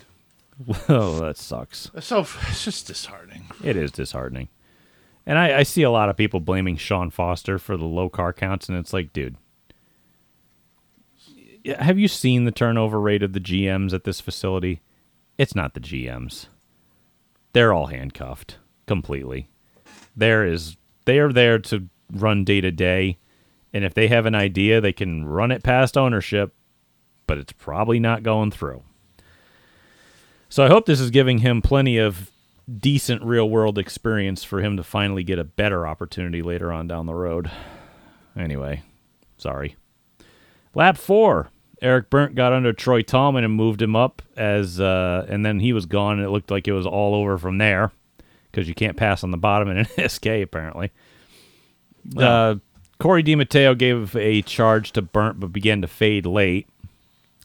But 5 laps to go, a single-car spin would be the only yellow of the race, and it would change everything. On the restart, it looked really plain, to me, at least, that DiMatteo jumped the restart horrifically, but they let the restart go, and Berndt would get drop-kicked not to second, but to third, leaving Andrew Moeller to now battle DiMatteo for the win. And DiMatteo would hold off Moeller and take down the win. Now, at the end of the race, Berndt was not happy, but he was also diplomatic on the microphone, so I give him a lot of credit. because he stopped at the turn 4 tower trying to plead his case over the restart, and obviously it's a racetrack, so they're not going to come down and talk to him. Every racetrack does that. You can park at the flag stand, you can park at an official's tower. They're not going to come talk to you regardless, doesn't matter. There's a time and place. It's Yep. not right there. No, they're not going to do it. So just he went to the podium, he gave his interview.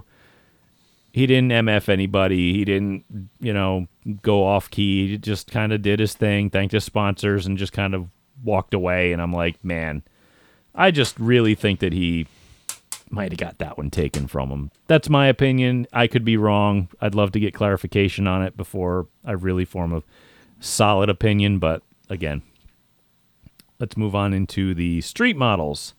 This one's not going to be very long. Ed Gertz would lead early, and the field would string out. But Jason Beal in that rented ride, he would get to using the Norman number 12 car.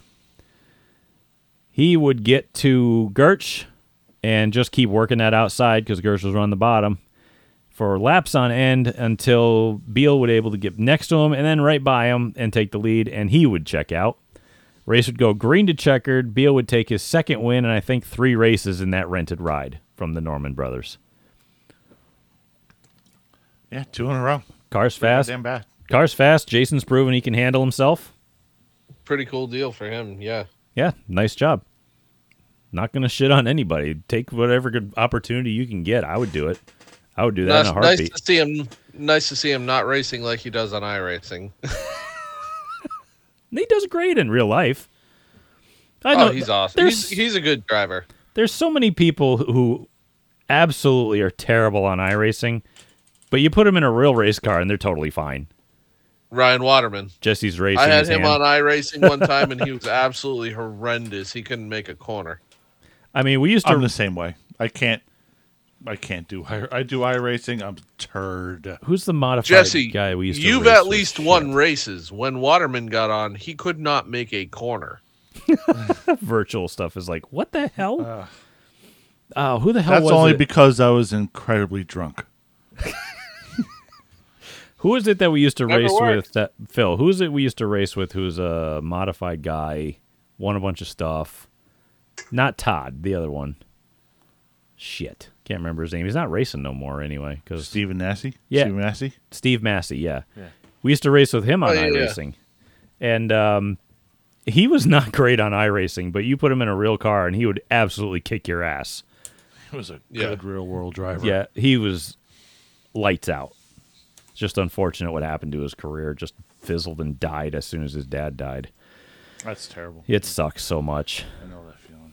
Anyway, late models. This one also kind of controversial here. Ray Christ. Oh, Jess, we got to get there. Oh, hold on. Hang on. We haven't done this in a while. We've Ray Christian III. sleeping at the mic here. We have to play it. There's a third. We have to play it. You're right. All juniors and thirds get it. Really. He got to the lead early because he's had a bad couple weeks and was gone until Matt Lewinsky Lowe, who had a great run going. I think he was in third, and caught I think he lost a right front tire and caught the turn 4 wall. The restart, Ray Christian in third. Never gets old. Broke our golden rule. What is that golden rule, kids? Never take the top on a restart. I don't care how good. I don't care how good it is. How good the top is. Even at Waterford, where the top line seems to be the only way you can get around this place.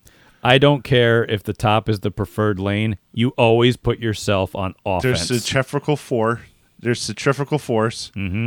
And then once an object keeps going into your door, it tends to go past your door. Never put yourself Jess, if you put yourself on the outside, you're putting yourself automatically on defense, right? Somebody could hurt you. Right. You're giving them the power to hurt you. Right. I don't want to do that. And I say it every time on here. The last time someone gave me the bottom on a restart as the leader, I won the race. It's like it's like giving a drunk driver your keys to your car and say, "Hey, drive me home." You could fucking nothing hurt bad'll happen here. You could hurt me. That guy. Again, Put No. yourself on offense. If that guy on the outside in the preferred lane starts to get a little ahead, you put your fender into him and you knock him into the marbles. There, now you're on offense again. All right, anyway. Ray's won more races than I've probably entered. Oh, fuck yeah. But it doesn't matter. He fucked up. He said in victory lane. He's not going to do that to him again. Anyway, hey, I owned it. That allowed Andrew Moeller to restart on the bottom. Now, Moeller is fast. Let's be fair. The last 6-lap dash saw them race side by side until the last lap when Moeller would move Christian up and take the win. And as I was walking, again, golden rule. As I was walking out of the track, it did just start sprinkling rain. So we just barely got that one in. We are not done with our local reports because we have the Seekonk Report, WWE edition from our Seekonk correspondent, Sean Miner. We need music for him, I think. What do you think? We got to figure something out about that. You can get a standing ovation. Oh, perfect. All right. I will quote Mr. Sean Miner for the Seekonk Report, WWE edition he wrote. Quote, the annual Boston Louie was held at Seekonk this past Saturday, bringing NEMA Lights, and Star, Senior Tour Auto Racers, to town and giving the sport trucks and sportsmen the night off. Damn, the only good show. Sorry. The night started off with the Senior Tour Auto Racers, and I decided to use my time more wisely and went and grabbed a cheeseburger. Some car that should be in a museum won. I'm glad he shares our opinion on that. Yes. I love it. Stop racing classic race cars. We need them for posterity. Stop wrecking. I've watched them wreck them before. I'm like, what are you doing? You can't replace that. Put it away. One wreck in practice at Smyrna this weekend. I was like, what the fuck are you doing? I've seen guys like roll over these cars, and they're like the genuine cars from the 70s that these famous drivers drove. And I'm like, you're a fucking idiot. Anyway. I don't care if it's a replica or the real thing. Just fuck them, use them as display pieces, do a parade, pre-race parade stuff, whatever. If you want an actual Don't race race, them. if you want an actual race car, buy one. Moving on. Quote, NEMA Lights started the actual racing off with 28 cars taking the green. Some stars, including Ken Schrader, would come to town. Ken would win his heat race, but end up starting 18th after the redraw. Ouch. The 50-lap feature was relatively clean, with Randy Cabral jumping into the early lead, with Jake Traynor carving his way up the field from 10th. Traynor would pull away and survive a restart to go on to win, with Randy Cabral in second, Chase Locke in third. Ken Schrader would move his way up to at least finish in 11th. Late models were next, and 15 cars started the 45-lap extra distance feature. Nate Tracy and Tyler Tomasi would lead the field to green. Oh, God. Sorry, that was me. Tracy would fall back almost immediately, and Tomasi would make one too many late blocks and get shuffled out of the groove and fall back as well. Sounds about right. Scheduled tweet. Jacob Burns would come from 7th to work his way up through the field noticeably faster than everyone else. He gave a few courtesy taps to a few cars he was more than patient with, and survived Mark Jennison dooring him down the straightaway. Get him, Mark. Mark ain't taking no shit. Race Control told Burns to give up 2 spots for rough driving, all under green. Why? Because he fucked up. I mean, I don't okay. But they're still going. If the car gets turned around, then maybe I could see them throwing a penalty on him, but come on. You know? Let's see. They would do the same to Luke LeBrun, who worked his way through the field in a similar fashion. Neither would give any spots back, and the feature would go green checkered. Burns crossed the line with a commanding 5-second lead over LeBrun and Charlie Rose, and even the announcers called him the winner. Race director Lenny Ellis stuck by his call and penalized Burns and LeBrun 2 spots, making the official top 3 Charlie Rose, Mark Jennison, and Chase Belcher. On social media, Burns would say that his radio came unplugged and he couldn't hear his spotter. Whether you believe that or not, that's a great excuse, by the way. It's pretty gold standard. That's the gold standard excuse. Whether you believe that or not, Race Control should not be getting itself involved in these little, quote, half penalties mid-race. And I agree. Let's see. Anybody else have an opinion on that? I'm just going to open the floor immediately. I have to watch it first. Before I even make an opinion. Not that, oh no, I'm going to be taken out of context. Boo-hoo. And my life is going to be ruined. No shit. I'd have to look it up. I still have to look. I still have to see what it's about before I really make a decision. Let me see real quick. I just want to do a little bit of research here to look and see that. I think somebody actually does film Seekonk. I think it's called Tracy's Action Photos on YouTube. Yeah, they look like they have... Yep, they have them. Tracy's Action Photos on YouTube. They have the Seekonk races if you're interested. It looks like he does some kind of Yankee racer type deal. But anyway, no flag was shown to Burns or LeBrun with any sign of needing to give spots back, and the call was met with boos by the fans, which I agree with them as well. I am a lot more of a Charlie Rose fan than a Jacob Burns fan. However, watching the race in person and again on YouTube, I saw nothing egregious in his driving that night. Boo this man, boo! I wonder why car counts are down. I know emotions are still hot, but Burns Spotter wrote on Facebook that they will be re-evaluating their sponsorship next year if Burns continues to run Seekonk. So I'm guessing his spotter's also a sponsor. That's a mouthful, huh? Spotter sponsor. Anyway, shifting to happier news, the NEMA feature started their annual 29-lap Boston Louis Memorial race next. In the heat race, Avery Storr was involved in a 3-car accident resulting in a lazy flip. His wing was pretty pancaked, and it didn't look like he'd be able to start the feature. However, as the cars were lining up, it was announced he had someone from his team go to his shop in Plainville. Jesus Christ, that's a haul from Seekonk. It's probably 2 hours. Pick up a spare wing from his teammate and get it on the car, unless it's a different Plainville. I'm thinking Connecticut. I live in Connecticut, and there's a Plainville here. Anyway, get it on his car in time to start the feature. This would be a great call as he would carve his way through the green to checkered feature to win with Jack Trainer in second and Paul Scally in third. Get a load of this, Phil. With the NEMA features ripping 11.5 second lap times, this feature only took 5 minutes and 44 seconds for a 29-lap race. Jesus Christ. That's hauling ass. That's the green to checker? Yep. That's the definition of hauling ass. Let's see. Do I miss anything? Oh.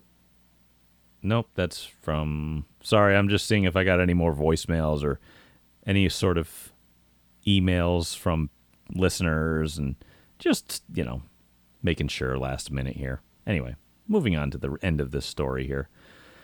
Pro Stocks ended the night with their inaugural Tom Scully Memorial. 17 cars took the green in the 55-lap feature led by Mike Mitchell and Kevin Casper. Mike Rotundo is driving Rolly Lindblad's famous 48 car this year and showed speed for his first time this year. He's starting fourth. More on him later. Yeah, I like that.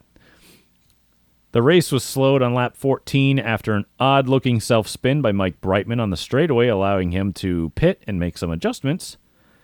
Casper would lose the lead on the restart to Dick Benoit. Is it Benoit? I don't want to be like the Thunder Road announcer and say Benoit. I don't know. Is it Benoit or Benoit? To me, it's Benoit.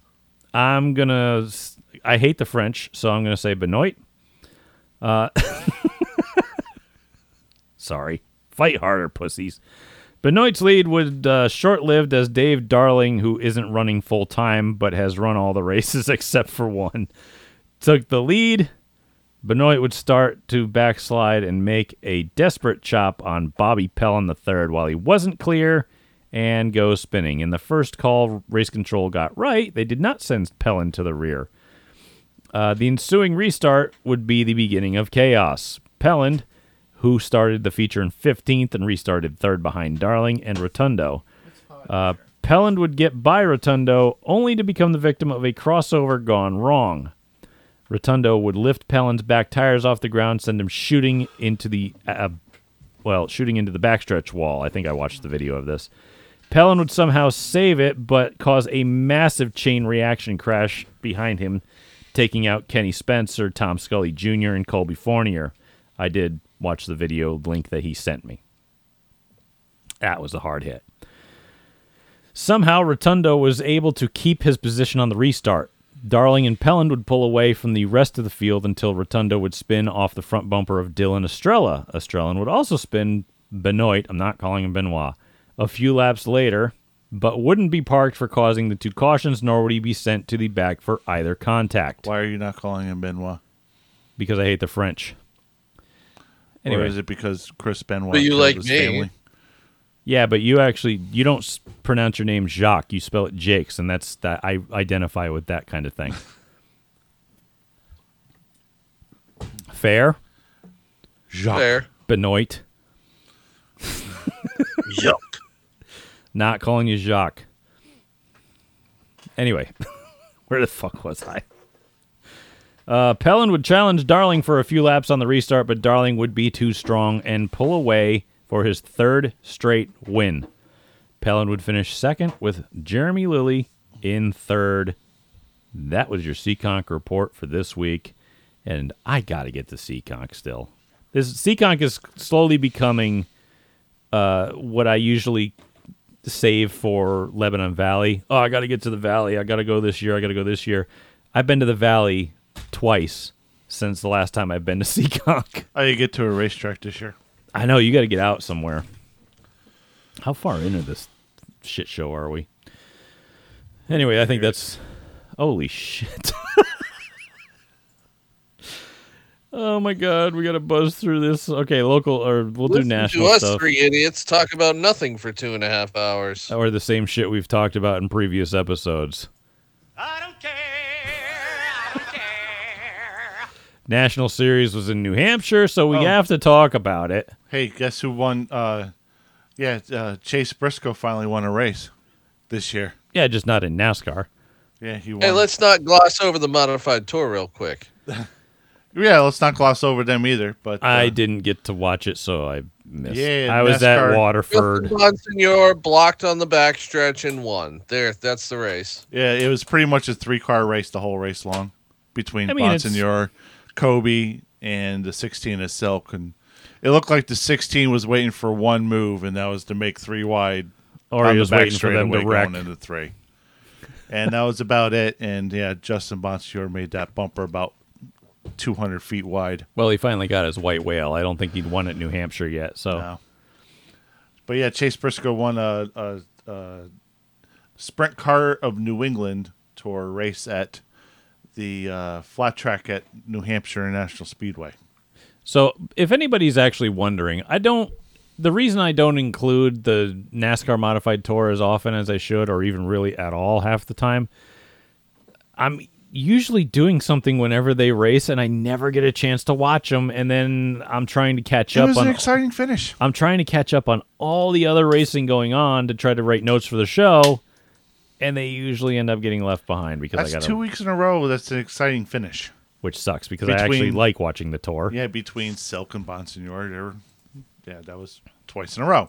This time, it looked like Ronnie Silk had a conscience on this one, and let or the Bonsignor point lead, and he's like, I don't want to do that, and let him live. We don't need to wad a car up right now.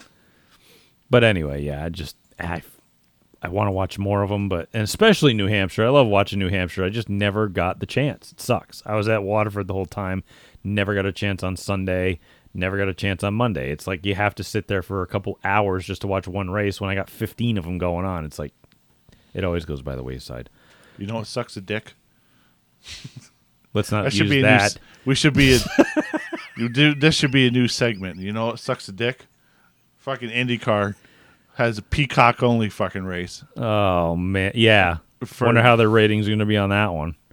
They don't anything that's under 500,000. They don't report it, so you probably won't hear it. As far as ratings are concerned. Yeah, because people have to pay for freaking Peacock. It's a completely different thing when NBC has all these other different networks.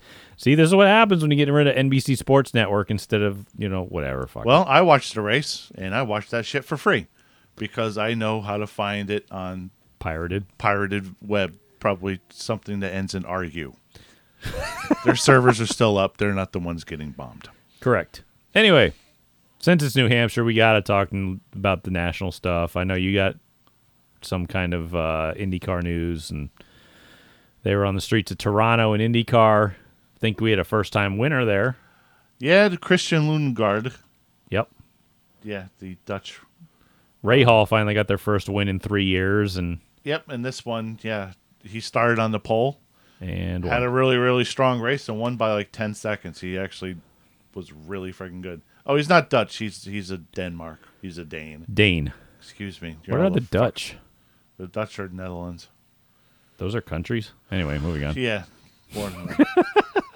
They're the ones we saved from the Nazis. Oh, one of the many, you mean. Anyway. Yeah, so yeah, the changes that Ray Hall Letterman have been making seem to have turned around for the whole entire team, ran pretty well. Yeah, they've made a lot of engineering changes and stuff, right? Yeah, he managed to hold off charging. Well, he wasn't charging; he was gapping Palou and Alex Palou's nose wing, though, it was barely hanging on. Like if you have a for kid, a long time. if you have a kid, like I do, and they have a loose tooth, and that son of a bitch is just dangling, that's what his front nose was doing, because that thing was torn across the front, and it was just flapping enough, and it was enough to slow him He had down. to avoid a crash with Helio. Yeah. And that's why. Yeah, he got bent. So he had a loose tooth like He for had a the loose last tooth. 15 laps of the race, so he was a little slowed down. That allowed Lundgaard to just run away. yeah, so I think he would have won like 4 in a row if it wasn't for that. Yeah. He had to have a damaged car in order to not win, and he still finished second. Anyway, let's move on to Xfinity at New Hampshire Motor Speedway. Now, Did not watch this. I was watched busy. the highlights because it was Saturday and I'm at the Speed Bowl. Didn't get to see it. Looked like they put some kind of resin or sealer or something about 3 lanes up, but at least it was way better than that whatever traction compound they used to use, or they may not have used anything. I don't even know. Phil, do you know if they used anything up there? No? I think he's dead. Say that again. This thing's muted. Sorry. Did they use traction compound at New Hampshire? No, not this year. It just kind of looked a little darker 3 lanes up, or that might have just been where they had some grip. That's the old sealer, I guess. Oh, so nobody just races up there. They just used it as grip. All Right. Whatever. Either way. But they did kind of race up there this weekend. Yeah, it just had more grip. Anyway, 4 to go in stage 1. Chris Hacker would spin, and that would end the stage. Coming to the green checkered flag, though, Raja Caruth's car would start smoking heavily, and I'm like, oh boy, that's not great. Hope that thing's not on fire. Lap 66. Second yellow for a kind of a weak yellow. Stranded car on pit road. Are we kidding? Chad Fincham came to a stop. Just he's pulled up the best name in racing right now. Yeah, I was watching the ARCA race earlier. Actually, yeah, where were they at the ARCA race? Because I forgot about that one completely. We should do that after the Xfinity race. Yeah, we'll just finish this one out. Let's see. On the restart, leaders decided to play stupid games by slowing the pace in the restart box, bunching up the entire field. Guess nobody behind got the memo. And because you aren't supposed to change speeds before the restart, you're supposed to maintain pace car speed, but NASCAR doesn't seem to penalize anybody for it. And the whole field stacked up. Parker Kligerman ended up getting his nose stoved in by the car ahead of him, and a bunch of cars behind would be involved in a stupid wreck. I think Allgaier, he won stage 1. Ryan Sieg, Blaine Perkins, Jeremy Clements, and others were all involved, so that was stupid. 6 to go in stage 2. Connor Moshack would wreck himself in turn 1 and bring out a caution. What do we say, Phil? Scheduled tweet. There it is. You guys are going to love this. All right. I mean, it's either sack or hack. There's really 2 ways you can make that funny. Well, it's the same basic pronunciation, isn't it? Yeah. I'd just go with It would Moshack. probably be the same spelling, basically. I just call him Moshack. All right, lap 102. Riley Herbst squeezed Austin Dillon into the wall off of turn 4. Dillon didn't lift, just hooked Herbst and just drove right through him. I don't blame him for that because he got ran in the wall. But that was another yellow. 41 laps to go as teams were planning on stretching their fuel strategy to make it to the end because some people were on that strategy. Kyle Sieg went around and brought out a caution, and that negated that. 10 to go. Parker Retzlaff lost a right rear tire, spun hard into the turn one wall. He had a great run going. He was up front for part of the day. Restart. Oh, here's a list for you. Jesus Christ. All right, here's a list. Restart. Sammy Smith flat out drove into Sam Mayer in the middle of turn 1 and 2, spun him around. Then that collected, and get this list, Austin Dillon, Joe Graff Jr., Brandon Jones, and Connor Mosack. There's like 4 scheduled tweets in that. Swear to God. Fucking get tweet deck ready. I know, Jesus Christ. Every caution on the racetrack ended up in that one, and there was more to come. Overtime restart as they were passing under to take the white. Sheldon Creed and Cole Custer were racing each other super hard coming off turn 4. Creed ran Custer up a little wide, but coming off of 4, he left him about a lane and a half, lane and a quarter, so there's plenty of room. Custer still managed to make contact with his right rear and hooked Creed down the front stretch and ended up spinning himself out in the process. Idiot. The incident collected a bunch more cars and ended the race as John Hunter Nemechek had taken the white and essentially dominated the race and ended up with the win again. So, anticlimactic finish and a really stupid incident. Like, Custer had no right to even hook Creed down the front stretch because, yeah, Creed ran him up a little bit, but that's hard racing at the green-white checkered. They didn't, like, junk him or spin him or nothing. He only lost, like, half a car length to him. That was a real act of a champion. Let's see if NASCAR does anything. Cowardly, non-championship shit I have ever seen in my life. And he just hooked him. He had room to the right. He left him a lane and a half and then hooked. Yeah, we'll see if NASCAR does anything. I don't expect them to do.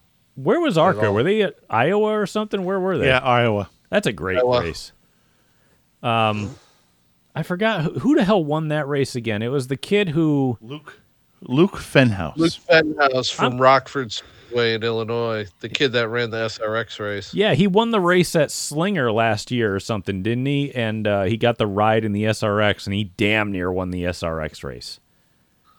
I believe, right? Something like that. Yeah. So yeah, he's a damn good little shoe, and he actually used that opportunity to get more opportunities, and he's now in the ARCA car, and he freaking went out and won at Iowa. He beat William Sawalich and some Yahoo in a Toyota named Jesse Love. No, that's the sponsor and OEM. Oh, okay. Yeah, that's a Yahoo Toyota. Okay. Frankie Muniz had like one of the saves of the year. I'll tell you that. I don't know how he held on to that thing. He got turned around and out of turn 4, and that thing was hooked at a like 60-degree angle, turning the wrong way, and he saved it.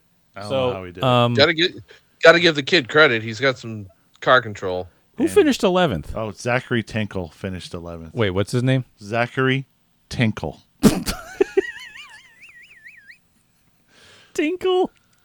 Can you imagine going through life with that name? I mean, it's like Dick Trickle, but... Yeah, we're totally doing the Sports Center Dick Trickle thing, but yeah, Zachary Tinkle. Oh, Tinkle. Oh, I can't believe they've gone this long with still having that name, you know? I can't be having all the women going, I can't be married with the same name as Tinkle. I can't change my name to Tinkle. I would hope so bad that his nickname would... He'd name him Richard, be Dick Tinkle. That would be even better. It's the same thing. He has a store, and... he has a store on his website? Yep, he has apparel, hats, die-cast. He even has a book out. This guy's a like mid-grade ARCA East or ARCA Series Zachary driver. Tinkle's Mini Cup Rookie of the Year Dream Kids book. He's got a kids book? Yeah. Bro, fuck you. You're a mid-level ARCA driver, which isn't saying a lot. I could be a mid-level ARCA driver. Frankie Muniz kicks your ass. He's got 2 of them. He's got 2 fucking books. Yeah, that's great. You know what? He should have capitalized on it and made a book about how to teach your kid to go to the bathroom. Tinkle with Tinkle. If you sprinkle when you tinkle, please be neat and clean the seat. As someone who just finally got out of kids' books, I'm so glad for this. Anyway. Most of his shirts are basically from 2012 or 2021. So, like, they're all a few years old, basically. It's because he can't move product From because he's not good. Moving CRA on. and all his limited late model shit. This is probably the most pub he's gotten in a long time anyway, so... Well, for more than his just his He has name. a foundation. Yeah, I'm sure he does. Jesus Christ, he looks like a Zachary Tinkle. He looks like a Mormon. He Moving looks like on. a Tinkle. Skinny with curly hair and glasses. No. Straight, that looks like he cut it himself. He looks like Brother Zachary. Let's move on. Oh, Jesus. We're way too deep into this thing to be talking about fucking Zachary Tinkle. This kid If sucks. he's got a foundation, you know he's taking it out of the pot to fund his racing career. Well, that's what all. That's what is all. fucking fraud. Well, no, that's what all foundations and charities and all these other organizations are. Like 80-90% of it doesn't go to actual like good works. It goes to member or organizational funding, which is pay, which is a scam. When can we start Making Less Podcast Foundation? When we get popular enough. Apparently, we need to be called Tinkle to be popular. People He's not only know Tinkle. him because of his fucking name anyway. Zachary, not Zach Tinkle. Yeah. It says in It says not Zach. Okay, no, we're yeah, moving on. That's it. We're done. We're done here with Mr. Tinkle. Cup Series, New Hampshire Motor Speedway. Going into this race, talk was about the new tire compound being brought in. Goodyear brought a softer tire. Apparently, NASCAR removed some aero components like diffuser strakes and decreased the spoiler size. No one cares about aero at a short track. Aero, these you could take all the aero away from these cars. They're still going to be glued to the racetrack. Kevin Harvick had an honest opinion of all these changes, particularly the tires, by saying, "I didn't know it was new. I had no idea." No, well, he will know when the tire falls off, though, because they'll be screaming to put 4 on. Well, I hope that's the case. Yeah. Didn't seem like it, but that I hope it was the case. No, because it seemed like at the end of the race, 2 tires was the right call. Yeah, that seems about right. Anyway, 28 laps in, AJ Allmendinger went around off turn 2, and I was shocked that somebody actually got to spin out. Then it kept happening. Lap 71, Kyle Busch tagged the wall and killed his already poor weekend because it included 3 total meetings of the wall. Right behind him, Corey LaJoie would also slide up the track and catch the fence and require extensive repairs, prompting the belief from the TV booth and, well, myself personally, that there was possibly fluid or debris on the racetrack. Lap 163, Eric Jones got way high in turn 3, spun out to bring out the 3rd yellow. Lap 169, right on the restart, Eric Almirola, I think he had a wheel nut come loose on the right rear and slid into the turn 2 wall. That was the report, but I don't know if he broke a toe link or not, but whatever. That thing went around fast. Yeah, that was the report, was that, the wheel came off. Yeah. I think Race Day CT said that he wrecked by himself while leading. It's like, well, no, he didn't really. He had a lot of help. His car helped him a lot. I mean, that's a little vague, but, Technically, he's right, but at the same time, he didn't do it by himself. The car kind of broke. All right, so 31 to go. Noah Gragson had some similar. A continuation of brake issues or lost the right front tire. He seemed to think it was brake issues because he's the one hitting the brake pedal. I'm going to listen to him, but the right front tire also looked flat. Well, the tire the nut came off the tire. Oh, really? Because I didn't see the tire. Yeah, the fall nut off. came off the wheel. I didn't see it fall off, though. I saw the wheel nut come off. No, I didn't see the wheel itself fall No, off. it stayed on. It was already yanked out of. It was kind of like stuck on there, That's strange. It was dead slideways, and I don't know if that's the chicken or the egg. Yeah. Whether it was because the brake rotor failed or because excuse me, or because it was loose or whatever, but I don't know. Weird. Yeah. Anyway, I noticed that with this car, as opposed to the Xfinity car, the package still doesn't really seem to matter because these cars have so much mechanical grip that they can just blast each other in the corners and still not spin out or wreck. There still was a lot of passing going on. At least they had more that. than usual at New Hampshire. Hey, it's a lot better than the time it was not a typical New Hampshire race in that regard, for sure. Yeah. I mean, at least they had some positive stuff going on. At least it wasn't like when they put restrictor plates on them. Yeah. Oh my God, that was a boring ass race. They're My br- brother fell asleep underneath the seats in the grandstands. Yeah, I've done that too. Yeah. Oh, Jesus God. I've done that too. let's see, 22 to go. Alex Bowman would get all sorts of pinballed around and crossed up, but he would manage to save it. NASCAR still threw the yellow. Again, He was a pretty wreck far that sideways. a wreck that should have happened but didn't. Don't blame NASCAR too much. 14 to go. Christopher Bell got up high and spun and slapped the turn 3 wall while teammate Farton Truex was leading, prompting Truex to say over the radio, quote, "We should have a company policy that says when one of your teammates is leading, don't crash by yourself." We're going to hold on to that quote. Yeah, I mean, it's Because not. now he's going to do it to somebody else. And how many times did he do it in the past that we don't know about? Yeah, I don't know, but I mean, it's not like the guy's not trying to go and improve his position. I mean, what the hell? Yeah, it's not like he's out there racing. Anyway, none of that seemed to matter as Farton Truex would finally get that elusive Cup win at New Hampshire. I know he's won there in Busch North and Xfinity, or His brother, his father have. his brother's won there, right? And then, Yeah, his father has, and different divisions, obviously, but yeah, obviously, but they've all gotten them at some point. But yeah, he dominated all day, won both stages, won the whole, the whole shebang. Whatever, I could care less. Anyway, I am out of notes for this week, and we are way too long. Oh, But- we have to say one thing about the developing Cobra Tire saga. Ah, yes, we still have more news on that. Yeah. I mean, it seems like dad joking coming. They're gaining traction in the industry.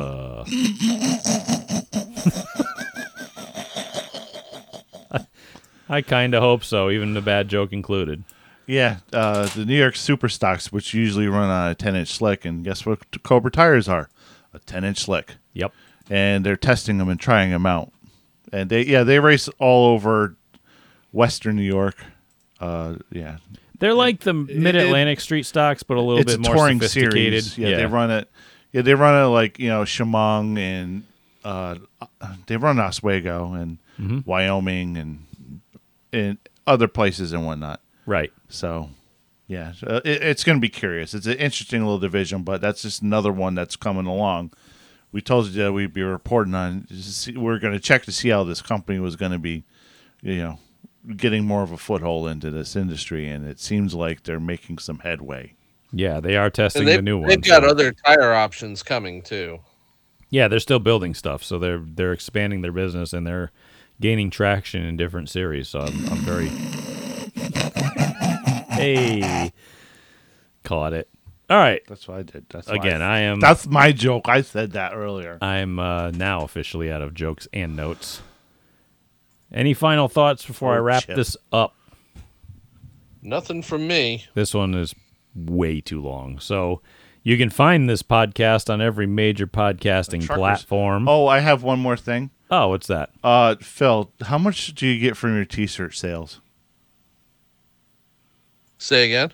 Your T-shirt sales? T-shirt sales, yeah. $5 a piece. Oh, well, you're welcome because I just bought a T-shirt. Yay! That'll help That's you I get- think my 23rd shirt. Yeah, that'll buy 5 pounds of air pressure in one of your tires. Yeah, it'll be perfect. I said something to Daniel earlier this week. I had numbers on my mind and we were talking and I said I sold 230 shirts and I'm sitting there later. I was like, fuck, that was a lie. Whoops. I was thinking of something else. I was like, shit. No, I didn't. Oh, well, I'm a liar. Definitely didn't because if I did, I'd have a couple other designs. Oh, well, what are you going to do? I hope it's not UPS delivering it. It's probably FedEx, so it'll get torn and previously worn, dragged through the mud, thrown in a river, And then repackaged. frozen in Antarctica, and then repackaged. Yeah. And then they'll send that to you because that's what happened to me the last few times I got stuff. Because we are going on vacation for a few days, I hope. Yeah. Well, I appreciate that, Jesse. Yes. If anybody else wants to buy a T-shirt, you can go to drivertees.com/PhilJakesRacing. There you go. Represent, Please help. motherfuckers. Please help me. It gives me $5 for every shirt you buy. Perfect. At least you're making something on them. Right. You can find this podcast on every major podcasting platform. You can find us on Instagram at Making Laps Podcast, Facebook.com/Making Laps Podcast. Feel free to send us some feedback or whatever you want to our email address, makinglapspodcast@gmail.com. Or you can have your voice heard like Adam did on the show earlier. You can go over to anchor.fm/makinglapse. You might need a Spotify account to do it because we're hosted by them and whatever. But you should have one by now anyway. Let's be fair. Everybody's got an account for everything. You can find me on Instagram and Twitter at BrentGleason01. You can find me on YouTube at youtube.com/BrentGleason. Trust me, I do actually have a video coming. It's just taken a little while because I've had some downtime. You can find Phil at PJX Racing on Facebook, Instagram, Twitter, and YouTube. All right. And you can find Jesse hopefully on vacation soon. That would be nice. That would be strike. nice. Anyway, boy, Child. please pay attention. Boy, please pay attention. He's not paying attention. All right. How do we end the show? Please do it nice, or else. Keep the deer side down, steel fence. Thank you for listening. If he could actually reach the microphone, that would probably help. Thank you all for listening. I appreciate it.